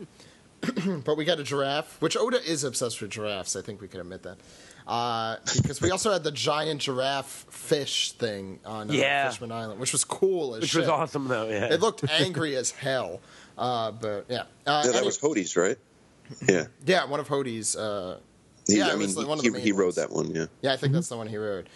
So even Zoro's like a leopard and a giraffe, and Luffy's like, these are cool. There are different types of centaur. Are they supposed to be horses, though? Which is a very good point. I don't know. That's a really good theory, Greg. I never heard of that. And Usopp points out, why is there a CC on the transponder snail? What is this baby transponder snail? So obviously these guys are related to the winged harpy. I'm learning things today. And Usopp says, well, there's no point in crossing the Sea of Fire again since Sunny won't be there. So why don't we go to the ice side? Already. So Robin's talking. Robin's having more of her morbid thoughts that she always just has. Hopefully they haven't been executed by firing squad. I love that. That's legal in the United States. In certain states, Utah mostly. To execute Jag-taurs by firing squad? That better be legal. It's the only real way to execute Jaguars, yes, but especially Jag-taurs. You were there. Especially Jag-taurs, yeah. It would have been quicker to get off on the other side of the island, but then we would have never gotten to eat the dragon and met this guy. Yeah, good point. And he names his back legs. What is Ashimaru? I think it means it's leg something. Well, Greg. Leg Maru? Ashimaru? Is it Maru or Maro? Sorry. Maro. It says Maro with an O. That's how Steven did it. Ashimaru. Okay. It's basically, I don't know, I'd have to look at the Japanese, but Maro can be just an ending. But I do have to look at the actual name itself. I apologize for that. I don't have that in front of me. Usopp's like, we're going to go rescue our crew in the land of ice. And Robin wants to buy a winter coat. So, there's that. Well, the whole thing is that they're going to freeze to death, and where the hell are they going to get a winter coat? Yeah. They keep thinking there's restaurants and stores. Yeah, I don't know where the hell they think they are. They're not in Glover. What was it? Fisherly Hills or whatever. Yeah, whatever. Beverly Gills. Beverly Gills. That's what we wanted to call it. That's what we call it. Off to Punk Hazard's northwest coast and a marine ship, and we come up to Vice Admiral Smoker now, formerly Rear Admiral Smoker. Formerly Commodore Smoker. Formerly Captain Smoker. Captain Smoker. You had to go through all of them. He's ascended a lot in the last 2 and something years. Yeah. Yeah. Let's see. The gas is everywhere. So they think that the gas is from Vegapunk's chemical weapons experiment 4 years ago. But so 2 years. But we now know that that's not the case. 2 years before the events of the story began, it rendered the whole island uninhabitable. And he doesn't see Luffy's ship anywhere because I guess he was tracking Luffy here. Yeah. And so 2 years ago, it's just a barren island, no fire, no ice, and the area wasn't toxic. And that's why Akainu and Aokiji chose Punk Hazard to be their dueling ground. So Greg, you were right. Yeah, that theory came back. Yay! Battle fierce enough to change the entire climate of the island. My God. What a cool... One fire, one ice, yeah. Yeah. Now, there were a lot of Japanese readers who were against this because when you go back to Aokiji's or Kuzan's original debut, he said that when he did Ice Age, he said it'll last a week in the ocean. So a lot of people are like, no, there's no way that can happen. But many people also offered as a contrast, well, what if this is a result of ice time capsule or more powerful attacks that we haven't seen yet? Because let's face it, he was fighting Akainu, and that guy's fucking crazy. So he is fucking crazy. I also I didn't know Akainu could make volcanoes, could actually make them come up from the ground, because that's what it looks like. I don't know if he uses his magma to drive into the ground and tap into the Earth's core and shit. Yeah, I don't know. That is nuts. I don't know about you. It's crazy. So I want to see that fight. Let's go around. What were your thoughts of the chapter this week? Matt, why don't we start? I'll go. Start with Matt, yeah. I dug it. I've been liking the arc a lot so far. I like any time where there's creatures and shit. So this CC thing, whether it be the Chimera Club or whatever, is interesting to me. No, I enjoyed it. I like the samurai head. I like that they split up the party again, so we're getting both sides of the island at the same time, basically. Good. I'm excited. Good stuff. Right on, Greg. I haven't been on it in a chapter recap in a long time, but just One Piece to me at least is back. Fishman Island left as cool as some of the parts were, and as well as the story was put together, at least from a overall perspective, technically. This is what One Piece is all about. Oh, thank you. Can we talk about that? I was so bored. I was so bored by Fishman. The last 6 issues have been oh, okay, we're back to One Piece. Awesome. It's funny. Yeah. It's crazy. Yeah. And Fishman. It grew on me after a while, but not my favorite arc. No. Yeah, I agree. I agree with that. This is everything that we've seen thus far in the arc feels like everything that One Piece was before the crew split up, and then some. I think this is not just quintessential One Piece, but I think this is stepping up One Piece's game. It's been great so far. I don't entirely agree with that, only because I've been able to pick out a lot of things and say, I think this is going to happen. I think person is this, etc. Well, you're also Greg, which you sometimes have to take into Greg, account. you went on Japanese television. Wait, what happened? Well, Greg's going to go through this later, but you could give us a quick summary. Give us a teaser, yeah. Give us a teaser. Yeah. I just completed this past week a One Piece trivia battle on Japanese TV, and it'll be on air April 15th. That's awesome. Against all Japanese dudes? Yes. Against the editors of the series. The former assistants, oh, wow. or the assistants or the editors? The editors against the former editors of Oda. I'm talking you up here, Greg. I don't think you need to. He tracked the moon on the cover. You're never going to live that down, Greg. That's awesome. In a good way. I thought I was cool because I had a Chopper t-shirt. Jesus. Well, you are cool because you have a Chopper t-shirt. Four Chopper. You are. Thank you. Come on. All right. No, but this chapter was. Look how long we've been going through it. It's a really dense one. This was a really good one. We got Smoker. We got different types of centaurs. We got Jag-taurs.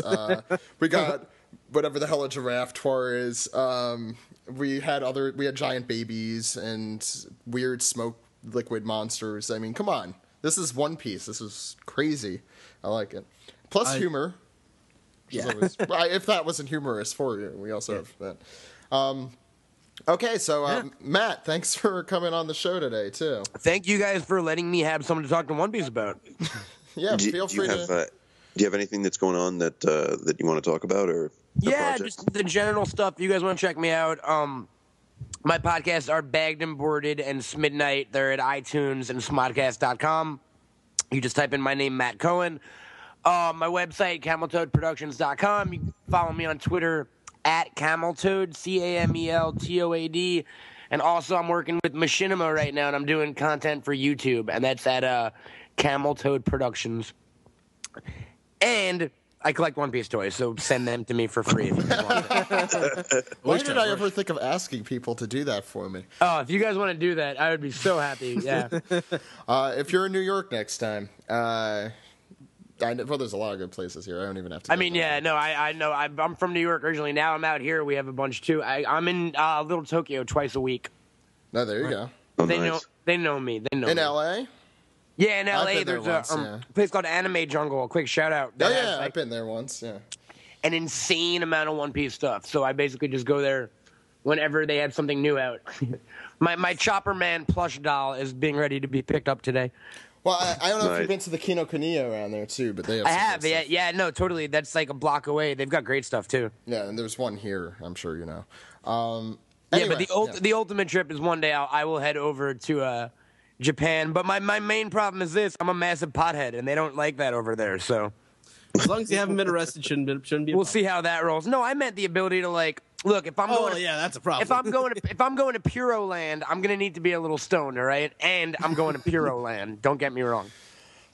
we should definitely have a whole talk on the philosophy of weed in One Piece one day. I'm Invite sure. me back. Oh my god.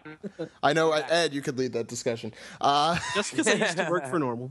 Yeah, Oh, did you? Oh, that's awesome, dude. Yeah, Yeah. that's a whole other story. yeah, that'll take a while. Have you guys spoken to Oda? Oh, we wish. We wish. That's the pipe dream, right? Greg's gotten close.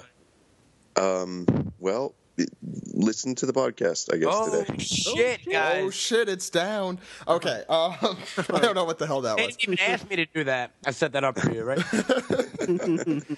So Matt, you're welcome back whenever you want. I appreciate it, fellas. You'll definitely have to keep me away. All right, we'll put the fence up. No, you're really welcome whenever you want. I appreciate it, guys. All right, thanks, Matt. Thanks for coming. Take care. Bye.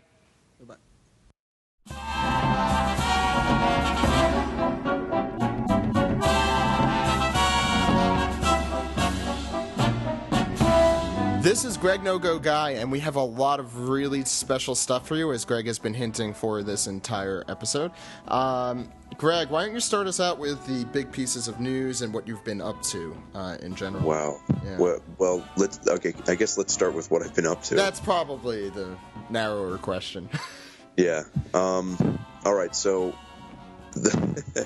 long story short, too late. No. Everybody like Clue. You should go see Clue. Watch it. It's an awesome movie.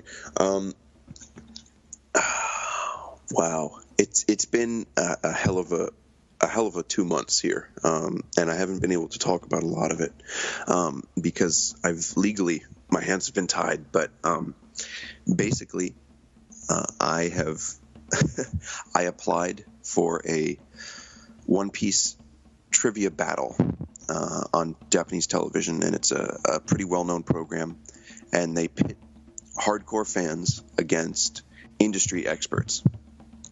And it's only the third time they've actually done this on this particular program. And the program's slot is Sunday nights at 7 p.m. on Fuji TV, and it runs for an hour, which means that this program runs in One Piece's old-time slot on Golden Time, which is one of the highest rated hours of Japanese television. And on Sunday nights, it's one of the highest for the entire week. So, Isn't that when Sazai-san is on too, around that time? Sazai-san is, I think, on at like 6 or 6:30. So it's right before that. So I think it picks up after Sazai-san. Yeah. So I applied for this, and I'll give the whole story some other time. It's pretty dramatic, actually, but for now, I was selected, and out of well, first, I guess, they had applicants from all over the country, and they whittled that down to 44 for a audition. I went to the audition, and I passed. And they selected 3 of us out of the 44 to be on this televised trivia competition. And our opponents are Oda's editors, past and present. There was, of his 7 One Piece editors, only one of them was not present. So it's 3 versus 6, which are pretty crazy odds. But yep. So we that's what we went up against. And I guess, I'll talk more about that entire experience. But for right now, I think what everybody wants to hear about is the One Piece exhibition. And that is the location where we had our battle, at the 52nd floor at the Mori Museum, or Mori, I guess, Art Museum, at the Roppongi Hills Center complex in Roppongi, Tokyo. And it was crazy. It was a crazy night. It was a crazy battle. I will not tell you the results. I hope everybody can kind of look forward to that. If you don't live in Japan, then there are some methods. I believe Keyhole TV is a method that I think you can actually watch that live on your computer. But I hope everyone does look forward to it, because it's a lot of fun, very intense, and very educational.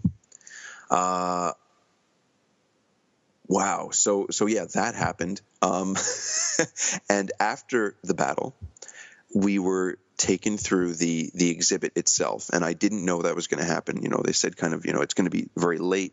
We actually did this at about 2 o'clock, 3 o'clock in the morning, and they actually took us through with the curator and the owner of the exhibit hall, and they gave us the first semi-public tour. I believe there was one other trial tour that they did with the members of SMAP.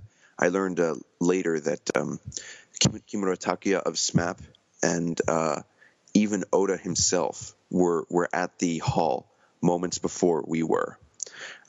So wow, how's that for a near miss? But so they took us through the hall.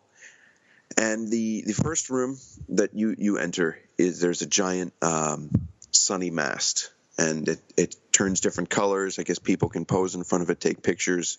And then the first room that you walk into after that is, and technically the first room of exhibit material is a wanted poster room.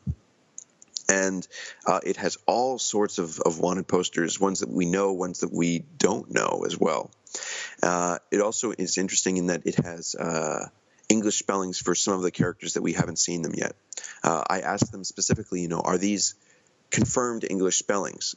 And they said, well, we've passed them by Oda, and we've evidently, I think what happened was they created the English spellings based on English materials and talking to Oda. Oda did not write them. All right. So Oda, it stands that Oda may change some of these spellings if he so desires someday. All right. And certainly the pictures. All right. They are not original pictures. So, for instance, you see Big Mom. All right. Big Mom is there. It's her picture from the comic book. All right. Obviously, that's not going to be her wanted poster. As for characters that do have established wanted posters, yes, it does cover them. It does show them. The quote-unquote canon pictures. One that comes to mind right now is Sarkis, Big Knife Sarkis, Bellamy's subordinate. His name spelling was Sarkies, so Sarkis. So no more Sarquis. Or SS, whatever it was. So Sarkis seems to be what it is right now. And again, that's subject to change, but like all data books, it's the closest thing we have to canon right now. So you're asking yourself at this point, well, that's wonderful, Greg, but what is the original, information here? Well, the big thing is Ace's bounty. And Ace's bounty is 550 million belly. And that is a big revelation. It tells us a lot of things about bounties in general, what we can expect from here on out, it speaks volumes for Ace because, previously bounties, went up. We know that Luffy had the previously highest in East Blue when he left there. He had 30 million, and that was a big deal at the time. And it goes up to 100 million and such, and then 300 million, now 400 million. However, do keep in mind that Jinbei mentioned that once bounties hit 300 million, it's extremely difficult for them to get any higher.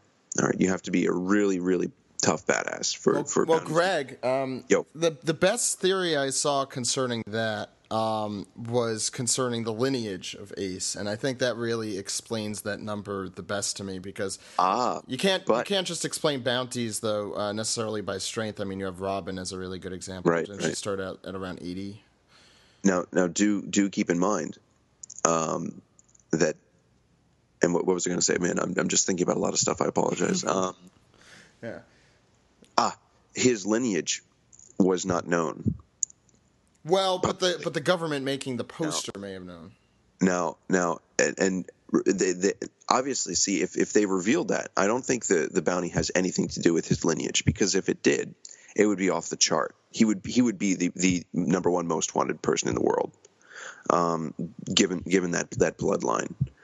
So that's why I don't think that has anything to do with it in particular. Thinking back to his first revelation, I mean, a lot of people. There was a poster actually who said, "Well, I don't know why people give Ace a lot of credit or think he's that wonderful or anything." I agree with that. I'm not the biggest Ace fan in the world, but if you go back to his original debut, he took out 5 ships, and granted they weren't marine ships, but he took out 5 ships without breaking a sweat. I mean, he just and they were gone. That's impressive. So Ace, I mean, as much as you want to say, he was badass, he wasn't badass, he wasn't powerful, whatever. Bounties are they're a number of things, but what we do have now is a figure that shows what Whitebeard's crew material is worth, and obviously someone that was very high up in the crew. Now, again, you have to know that the bounties or the crews, the 16. What are they called? The commanders. They aren't in any particular order. All right, so that is important as well. So being number 2 does not necessarily mean that he was the second strongest commander, but it does give you a kind of mark, and it shows us how much Luffy has progressed as well. If we take it purely from the strength aspect, and we kind of measure that against it, the discussion that it brings forth is just incredible, and I've already seen it spread up. I mean, what is it? Our Raftel forums are the full story revelation got something like 6,000 views within 24 hours, which is unbelievable. So please discuss this, especially for Sabo, what this could mean for Sabo when you pair that with some information. It's really cool. Now, how this came about, there is a backstory to this, and we entered the room, and the curator basically said, can you maniacs, can you find something original? There's a spoiler in this room. And he said, spoiler. He said, but you know what? He said, it was intended to be revealed here. And we said, oh, all right, okay. And we looked around, and believe it or not, of the 3 of us, none of us spotted Ace's bounty.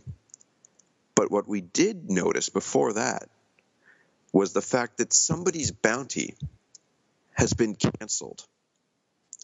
Buggy's bounty has been canceled.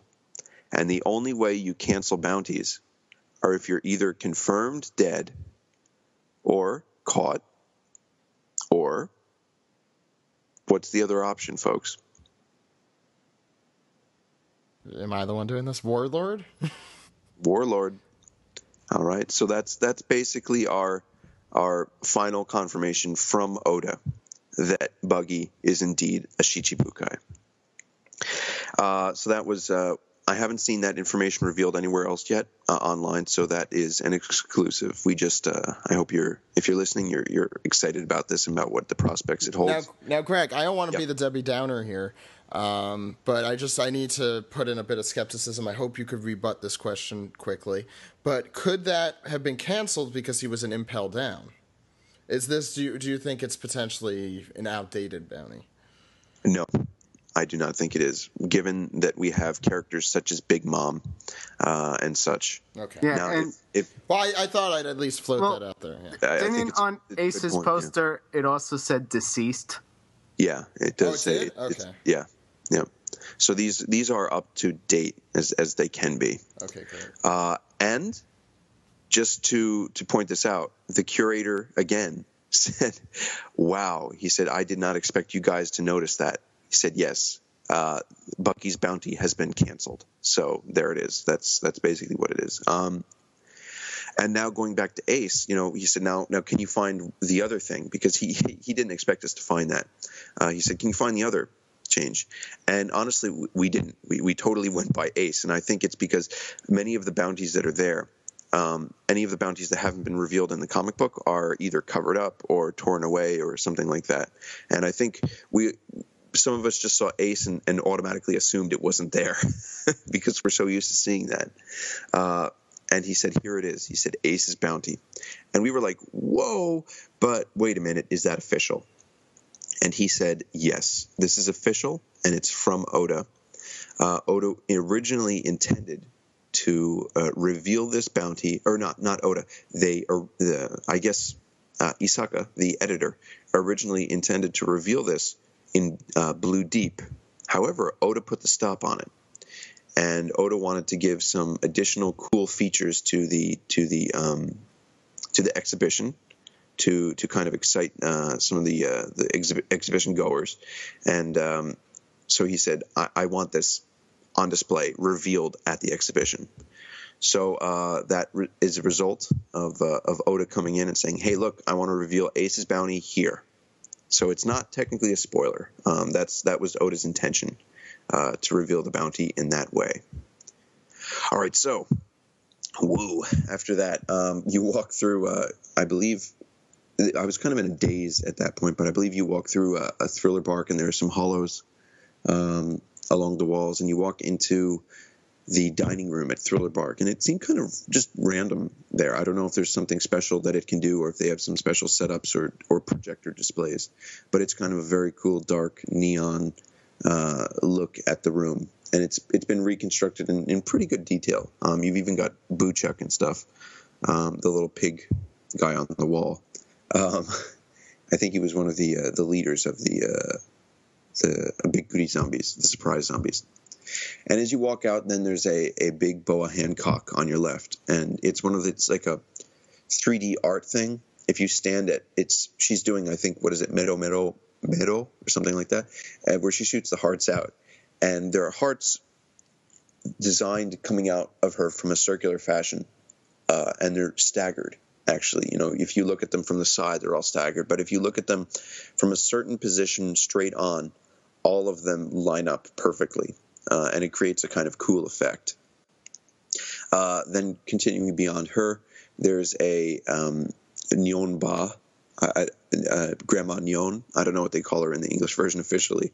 The little squat Amazon lady, and she's got her little crystal ball, and it even has written inside. I forget what was written inside in English, but what is it like? Basically, she writes whatever she wants it to say for the revelation of someone's future, and that they even went to the detail of writing that in there. After that, you go to Impel Down, and you go to a control room, and you see basically different rooms of Impel Down. Unfortunately, this was kind of the lamest thing that was there, because they went into extreme detail creating it, but all that was on display were really manga panels that we've seen before, so it just looked like a really kind of expensive prop, and it wasn't that cool. So you walk around, and then on the backside, they did a almost perfect recreation of Ace when we first see him captured in Impel Down Level 6. The one detail that they did not have set up exactly as the panel where he's revealed is that his head is raised slightly, so that you can see his face. When he was originally revealed, and his head was down. But they've made it such that you can see his face. Otherwise, it's a completely original replica. It's not the same one that was at the log tour or whatever it was, the memorial log. Yeah, the memorial log tour that kind of went around Japan. It's not the same one.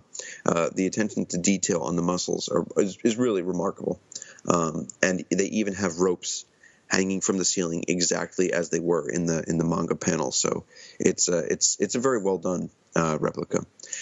After we walked out, one of my teammates looked up and he saw something in the corner, a very dark corner, and he said, "Whoa, it's a visual dendamushi, or it's one of the monitor dendamushis." And he said, "Yes," he said, "there are actually 3 hidden dendamushis in the impelled down part of the exhibit." So I guess kind of like the hidden Mickeys at Tokyo Disneyland, you can enjoy looking for them. Then there was even on the wall next to us, if you look in the wall, there's little slots and you can see level 5.5. And there's even a little Emporio Ivankov that goes spinning around on a track, and it's used as you watch scenes of Newcomerland. Then you walk through to what I believe was an original art section, and it has a lot of the original artwork. And oh my God, how did I forget this? I'm going to have to go back just to retrace my steps, but one of the first rooms that you go in, I can't believe I forgot this. It was such a huge part of it, but is the original movie. Now we've been going if you've been listening to some of my posts in God damn, I'm so excited I can't talk straight. This was so cool. If you've been reading some of my posts, one of the things that Oda has been saying if you go to the exhibit, you're going to see some of my artwork and it's going to actually move before your eyes. And we learned what that meant. And there's a movie that runs that, man, if any of you guys can make it to Japan to see this, it's worth it just to see this movie because it won't be able to be replicated anywhere else. It's an experience that will only be available there, and it's unbelievable. This is the movie that I believe his name is Nakata Yasuda.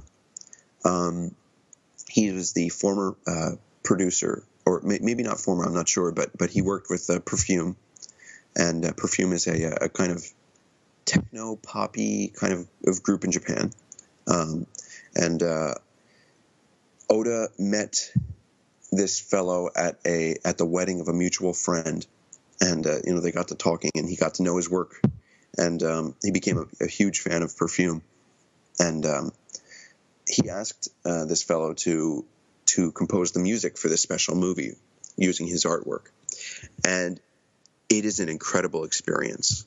It's the sound is amazing, the sights are amazing, and they display it so that there are certain sections of this huge screen on this room that are staggered. They come up out of the wall, and it appears as if it's 3D, but without 3D glasses, because of how they project it. And I've never seen anything done quite like this before, even at like Disneyland, places that spend, hundreds of millions of dollars on shows to create original effects. I've never seen anything like this. And it opens up before your eyes, and it takes you through the story of One Piece, and you voyage. You are literally on deck of Mary and then Sunny, and you go with Luffy and the crew through the story, using all original artwork from the series, and it takes you through, and it zooms in and out with this incredible music. I think it's called Panoramic Scene or Panoramic Experience, something like that is the name of the song. I'm sure it's going to be available on iTunes, and my mouth was just open the entire time. There was a TV crew filming at the time, and I don't know if it's ever going to make any of the cut into the final show. But I mean, just my mouth was agape the entire time. It was unbelievable, and I words cannot describe it. You have to see it and hear it for yourself. But it was a very emotional experience. So, right, returning to the original artwork. We didn't have a lot of time because by that point it was now like 4:30 in the morning. So the curator was kind of like, all right, guys, we do want you to see this, but we also want you to hurry up. So I didn't have a lot of time to look in detail at the original black and white manga artwork, but it was very impressive. And it basically takes you through Marineford, and it comes down whereas it hits you like one picture at first, and then 2, 3, 4, and finally the walls are covered, and then it works down again to as it goes to the end of the war, and finally it works its way down into very small pieces of artwork until the very last is the scene of the Vivre card, Ace's Vivre card, burning up.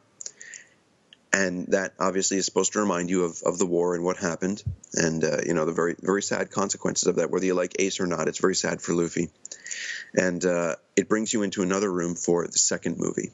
And the second movie is why Oda was making comments in Jump about, please go see the expo, but be sure to bring some tissues. Through using the same, it's not quite as visually and orally impressive as the first movie, but using the same techniques, it shows us it moves his artwork, and it shows us the events or the results rather of Marineford, and it goes through the Nakama and the crew members and how they've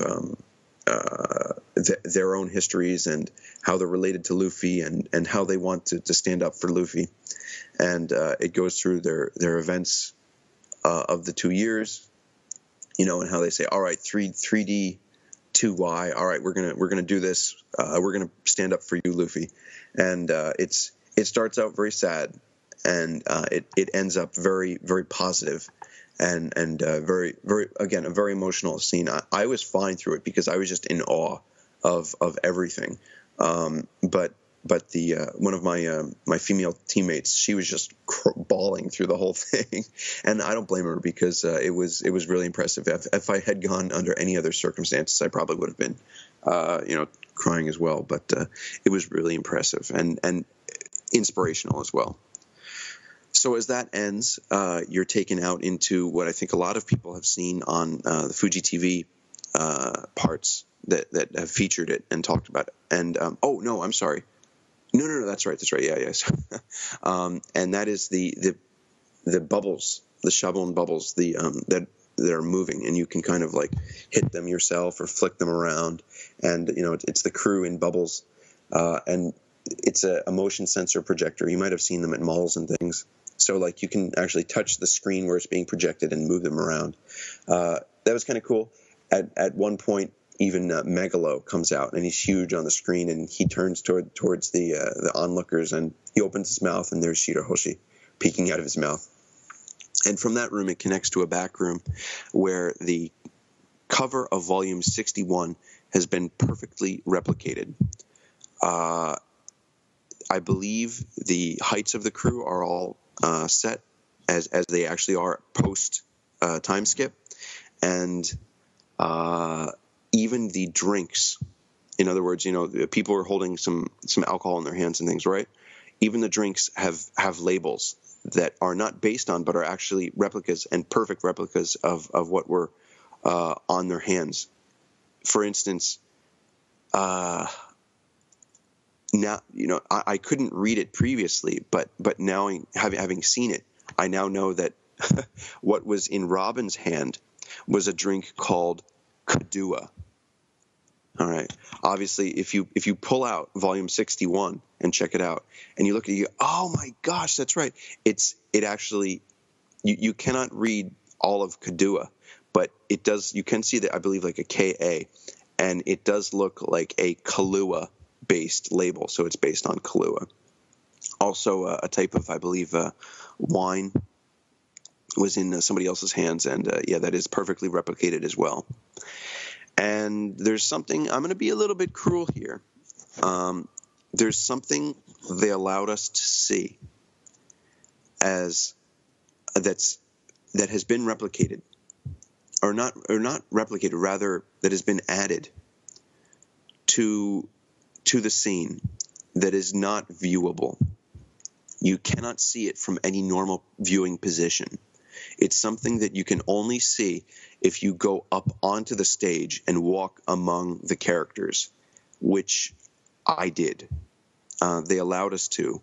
for the basically, because you guys you're getting a little bit of special treatment. It was really kind of cool, and they showed us an aspect of the figures that is hidden from the public. And I'm going to be a little bit cruel. I'm going to hold on to that little bit of information because it's kind of special. But if the information does get out there, if we see it on 2 Channel or something like that, then I will bring it out. But it's pretty cool. It's a really, really nice bit of One Piece trivia, and they did specifically ask us not to tell anyone. We'll see what happens, but it's really neat. I know I'm being a little bit of a cock tease here, but just give me this little piece of happiness, please. But it's kind of neat to know something like that. It's like I said, the hidden little things they have at Disneyland. There's something on them that Oda asked for specifically. And that brings us into the final room, and the final room is just a vomit of color work from Oda's spreads, and it's amazing that we had no time to look through it, but it was incredibly cool. They're all over. In the center of the room, you've got a replica of Oda's desk with all sorts of knickknacks, and in the back of the room, there's a video playing that they said was revealed for the first time in Japan. That means it was on display somewhere else. Is anybody aware of this, where this video is played somewhere else in the world? But it's basically Oda going through the process of drawing, and he talks about what he likes to detail, or specifically what he intends to do when he draws any picture, and certainly colors a picture, because he ends up doing a color picture, and he takes you through the entire process, and then the finished product, the real finished product, is actually there by the video display. And it was kind of cool because they even translated it in English. So if you're a foreigner and you're going and you do understand English, you can totally understand what Oda's saying. And I think for many people that will be a pretty surreal experience, because I've experienced it many times live, but I don't think many people have actually had that pleasure. So having Oda walk you through drawing a picture. Now, just turning back the wheels a little bit, coming back to Oda's desk. In the center of the desk, there's a sketch of something. And those of you who follow us on Twitter and the Facebook, you know this already. But I saw something there, and immediately it clicked, and I knew instantly. And the curator, was next to us and saying, all right, and so here we have Oda's desk, and you can see several things here that are, but he was just mid-sentence. I was like, that's Z, isn't it? And he was like, what? And I was like, that there in the middle of the desk, that picture, that's Z from the new movie, isn't it? And he was just like, wow, you hardcore fans are really something. And he was like, yes. He's like, that is the first public revelation of unveiling of Z from the new movie. So those of you who know, Z is the villain of the new film that will be released in 2012 winter. And Z is there's a picture of him up on Facebook, and that I stole from a blog that took pictures.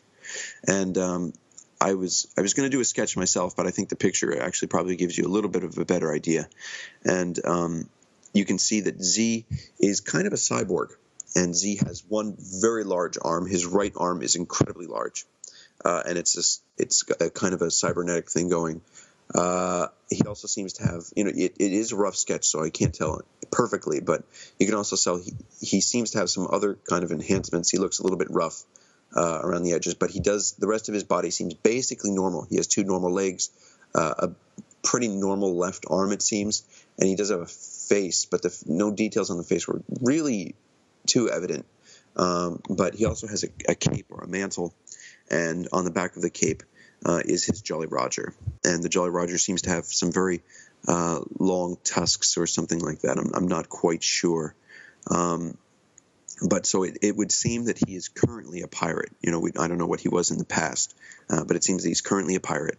And as the newspaper originally described him, he is Luffy's strongest opponent to date. And he's obviously, this is set in the New World. Now, this is kind of cool because it reminds me of the movies of yore of One Piece, where the films kind of took some aspects from the series at the time and did a little twist on them and used the characters with that kind of format. So we've got Punk Hazard going on right now. It's got some technology aspects to it. It's got some weird creature aspects, and what we're going to be seeing is now something that seems very similar to that in the movie as the first big battle of the new world, and I'm really looking forward to that. Yeah. And that wasn't all that was on his desk. There was one other item. Now, there's actually a couple other items, but the one of interest is there were notebooks on his desk. And we've seen some of these before in interviews in the past, I think around Skypia. He keeps notebooks for techniques and things and characters. But there was one notebook hidden amongst the rest, and on it was written, "The Country of Wano." All right, so Oda is already gearing up, if he hasn't long been in preparation, for dealing with the Wano arc, and it looks like we are definitely heading there. I don't want to speculate too much, but I'd like to say that probably the theme for that is going to be based on closure for a country, keeping itself sealed off from the rest of the world that parallels Japan in their own. Greg, actually, Yep. The name of the country is Wano. Well. I'm talking about Professor Clover here. Oh, that was a really obscure reference. The giant country. That's possible. That's not a ridiculous theory if it's so isolated. The only reason I don't think so is because I have a feeling the giant country is going to be a collection of a landmass, a landmass that was broken up and destroyed and basically made the Grand Line. But that is an interesting theory. Wano certainly would have a history since they've closed themselves off, and it's actually really good that you brought this up. Since they've closed themselves off, and they're basically they're powerful enough to fend off Marines, as we kind of got hinted at. They could have some incredible history, including things that are possibly even left as the way they were. I mean, we don't know, but it's going to be very impressive. I don't know how soon we're going to be there, but he definitely left it there purposely as a hint.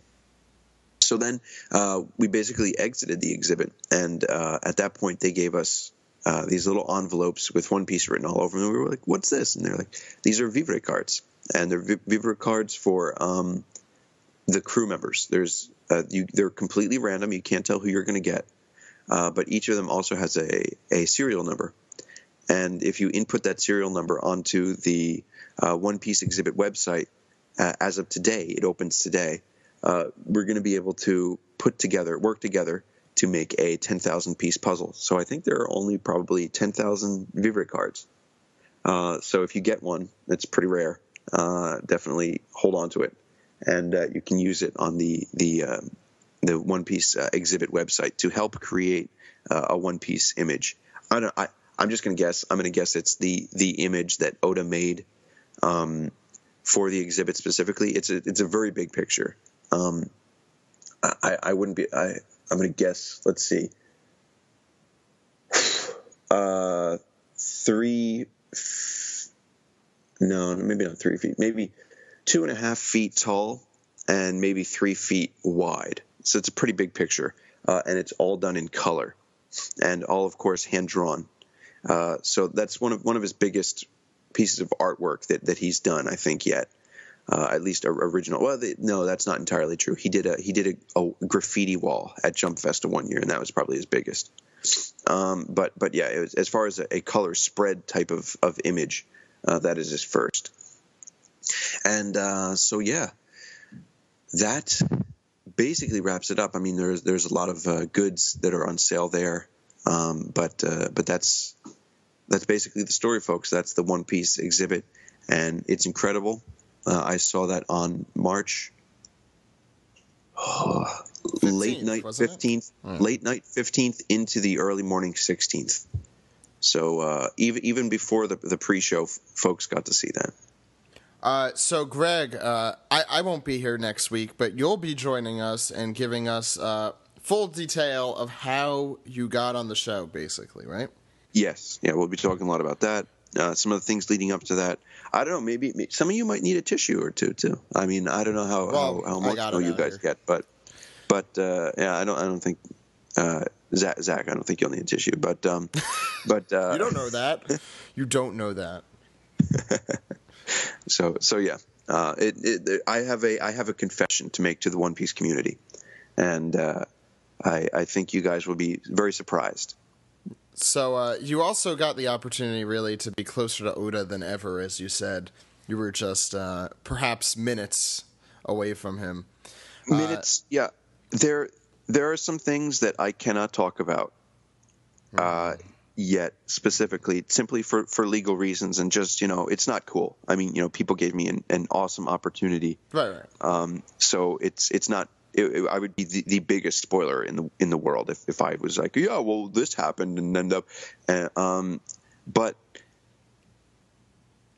basically, my dream came true.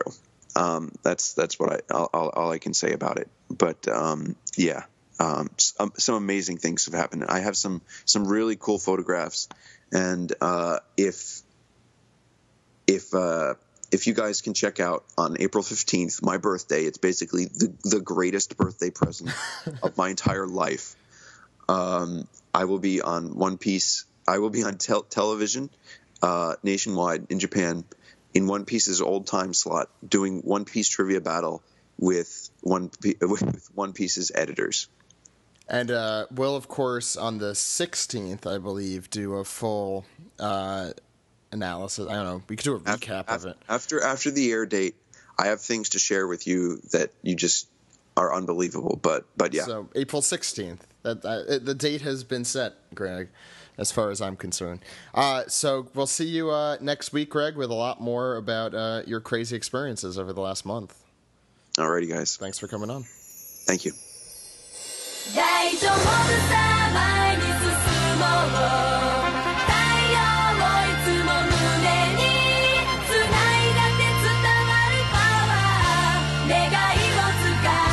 This has been episode 209 of the unofficial One Piece podcast for the week of Monday, March 19th, 2012. Packed episode today. News, anime recap, manga recap, Greg No-Go Guy. We had a very special guest. I want to thank him for coming on again. Matt Cohen from the Kevin Smith Smodcast Network. That was very cool to have. Very enthusiastic too. That was a lot of fun. Yes, it was. There were Jag-taurs and everything. I have Ed, Jason, and Steve here with me to round things off. Howdy. Hey. We've had a lot of change in people on today, so I don't want it to get too confusing. Ask me about the Fourth Amendment. No, really. No, I'm not going to, Ed.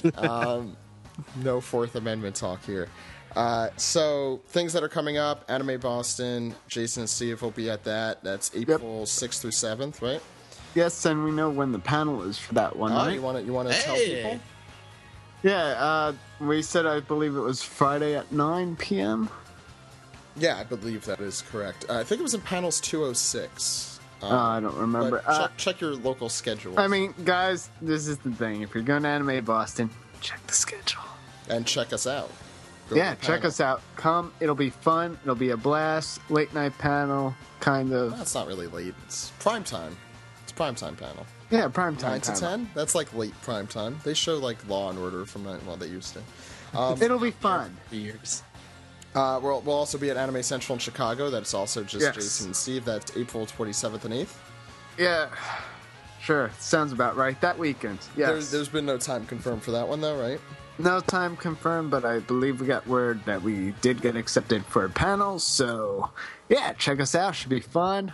We'll also be at Otakon. I think all four of us will be there. That's in August, or that's in late July. It's always the last weekend of July. Yeah, so that's the last weekend of July. Usually falls around my birthday. Well, congratulations, birthday guy. Well, in July. Quarter century. Yeah. Oh, don't get me started with that. So, yeah, if for those wondering when the anime fans give back, stuff will be online. That should be in the next couple of weeks. I just want to reiterate that. I will be taking the week off next week. Ed'll be taking the helm. And maybe the week after, too. So, for those what amendment are you writing about? I'm writing about the 8th Amendment. There you go. So don't get too shocked by not hearing my annoying voice for the next couple weeks. You get to hear Ed's voice. Greg will also be back next week. He's going to go through how he got on the super trivia battle, or whatever they call it. Hoko Tate, by the way, that episode is going to premiere on April 15th. We'll be doing, as we said earlier, a full recap on April 16th, and there'll probably be some really cool revelations from that.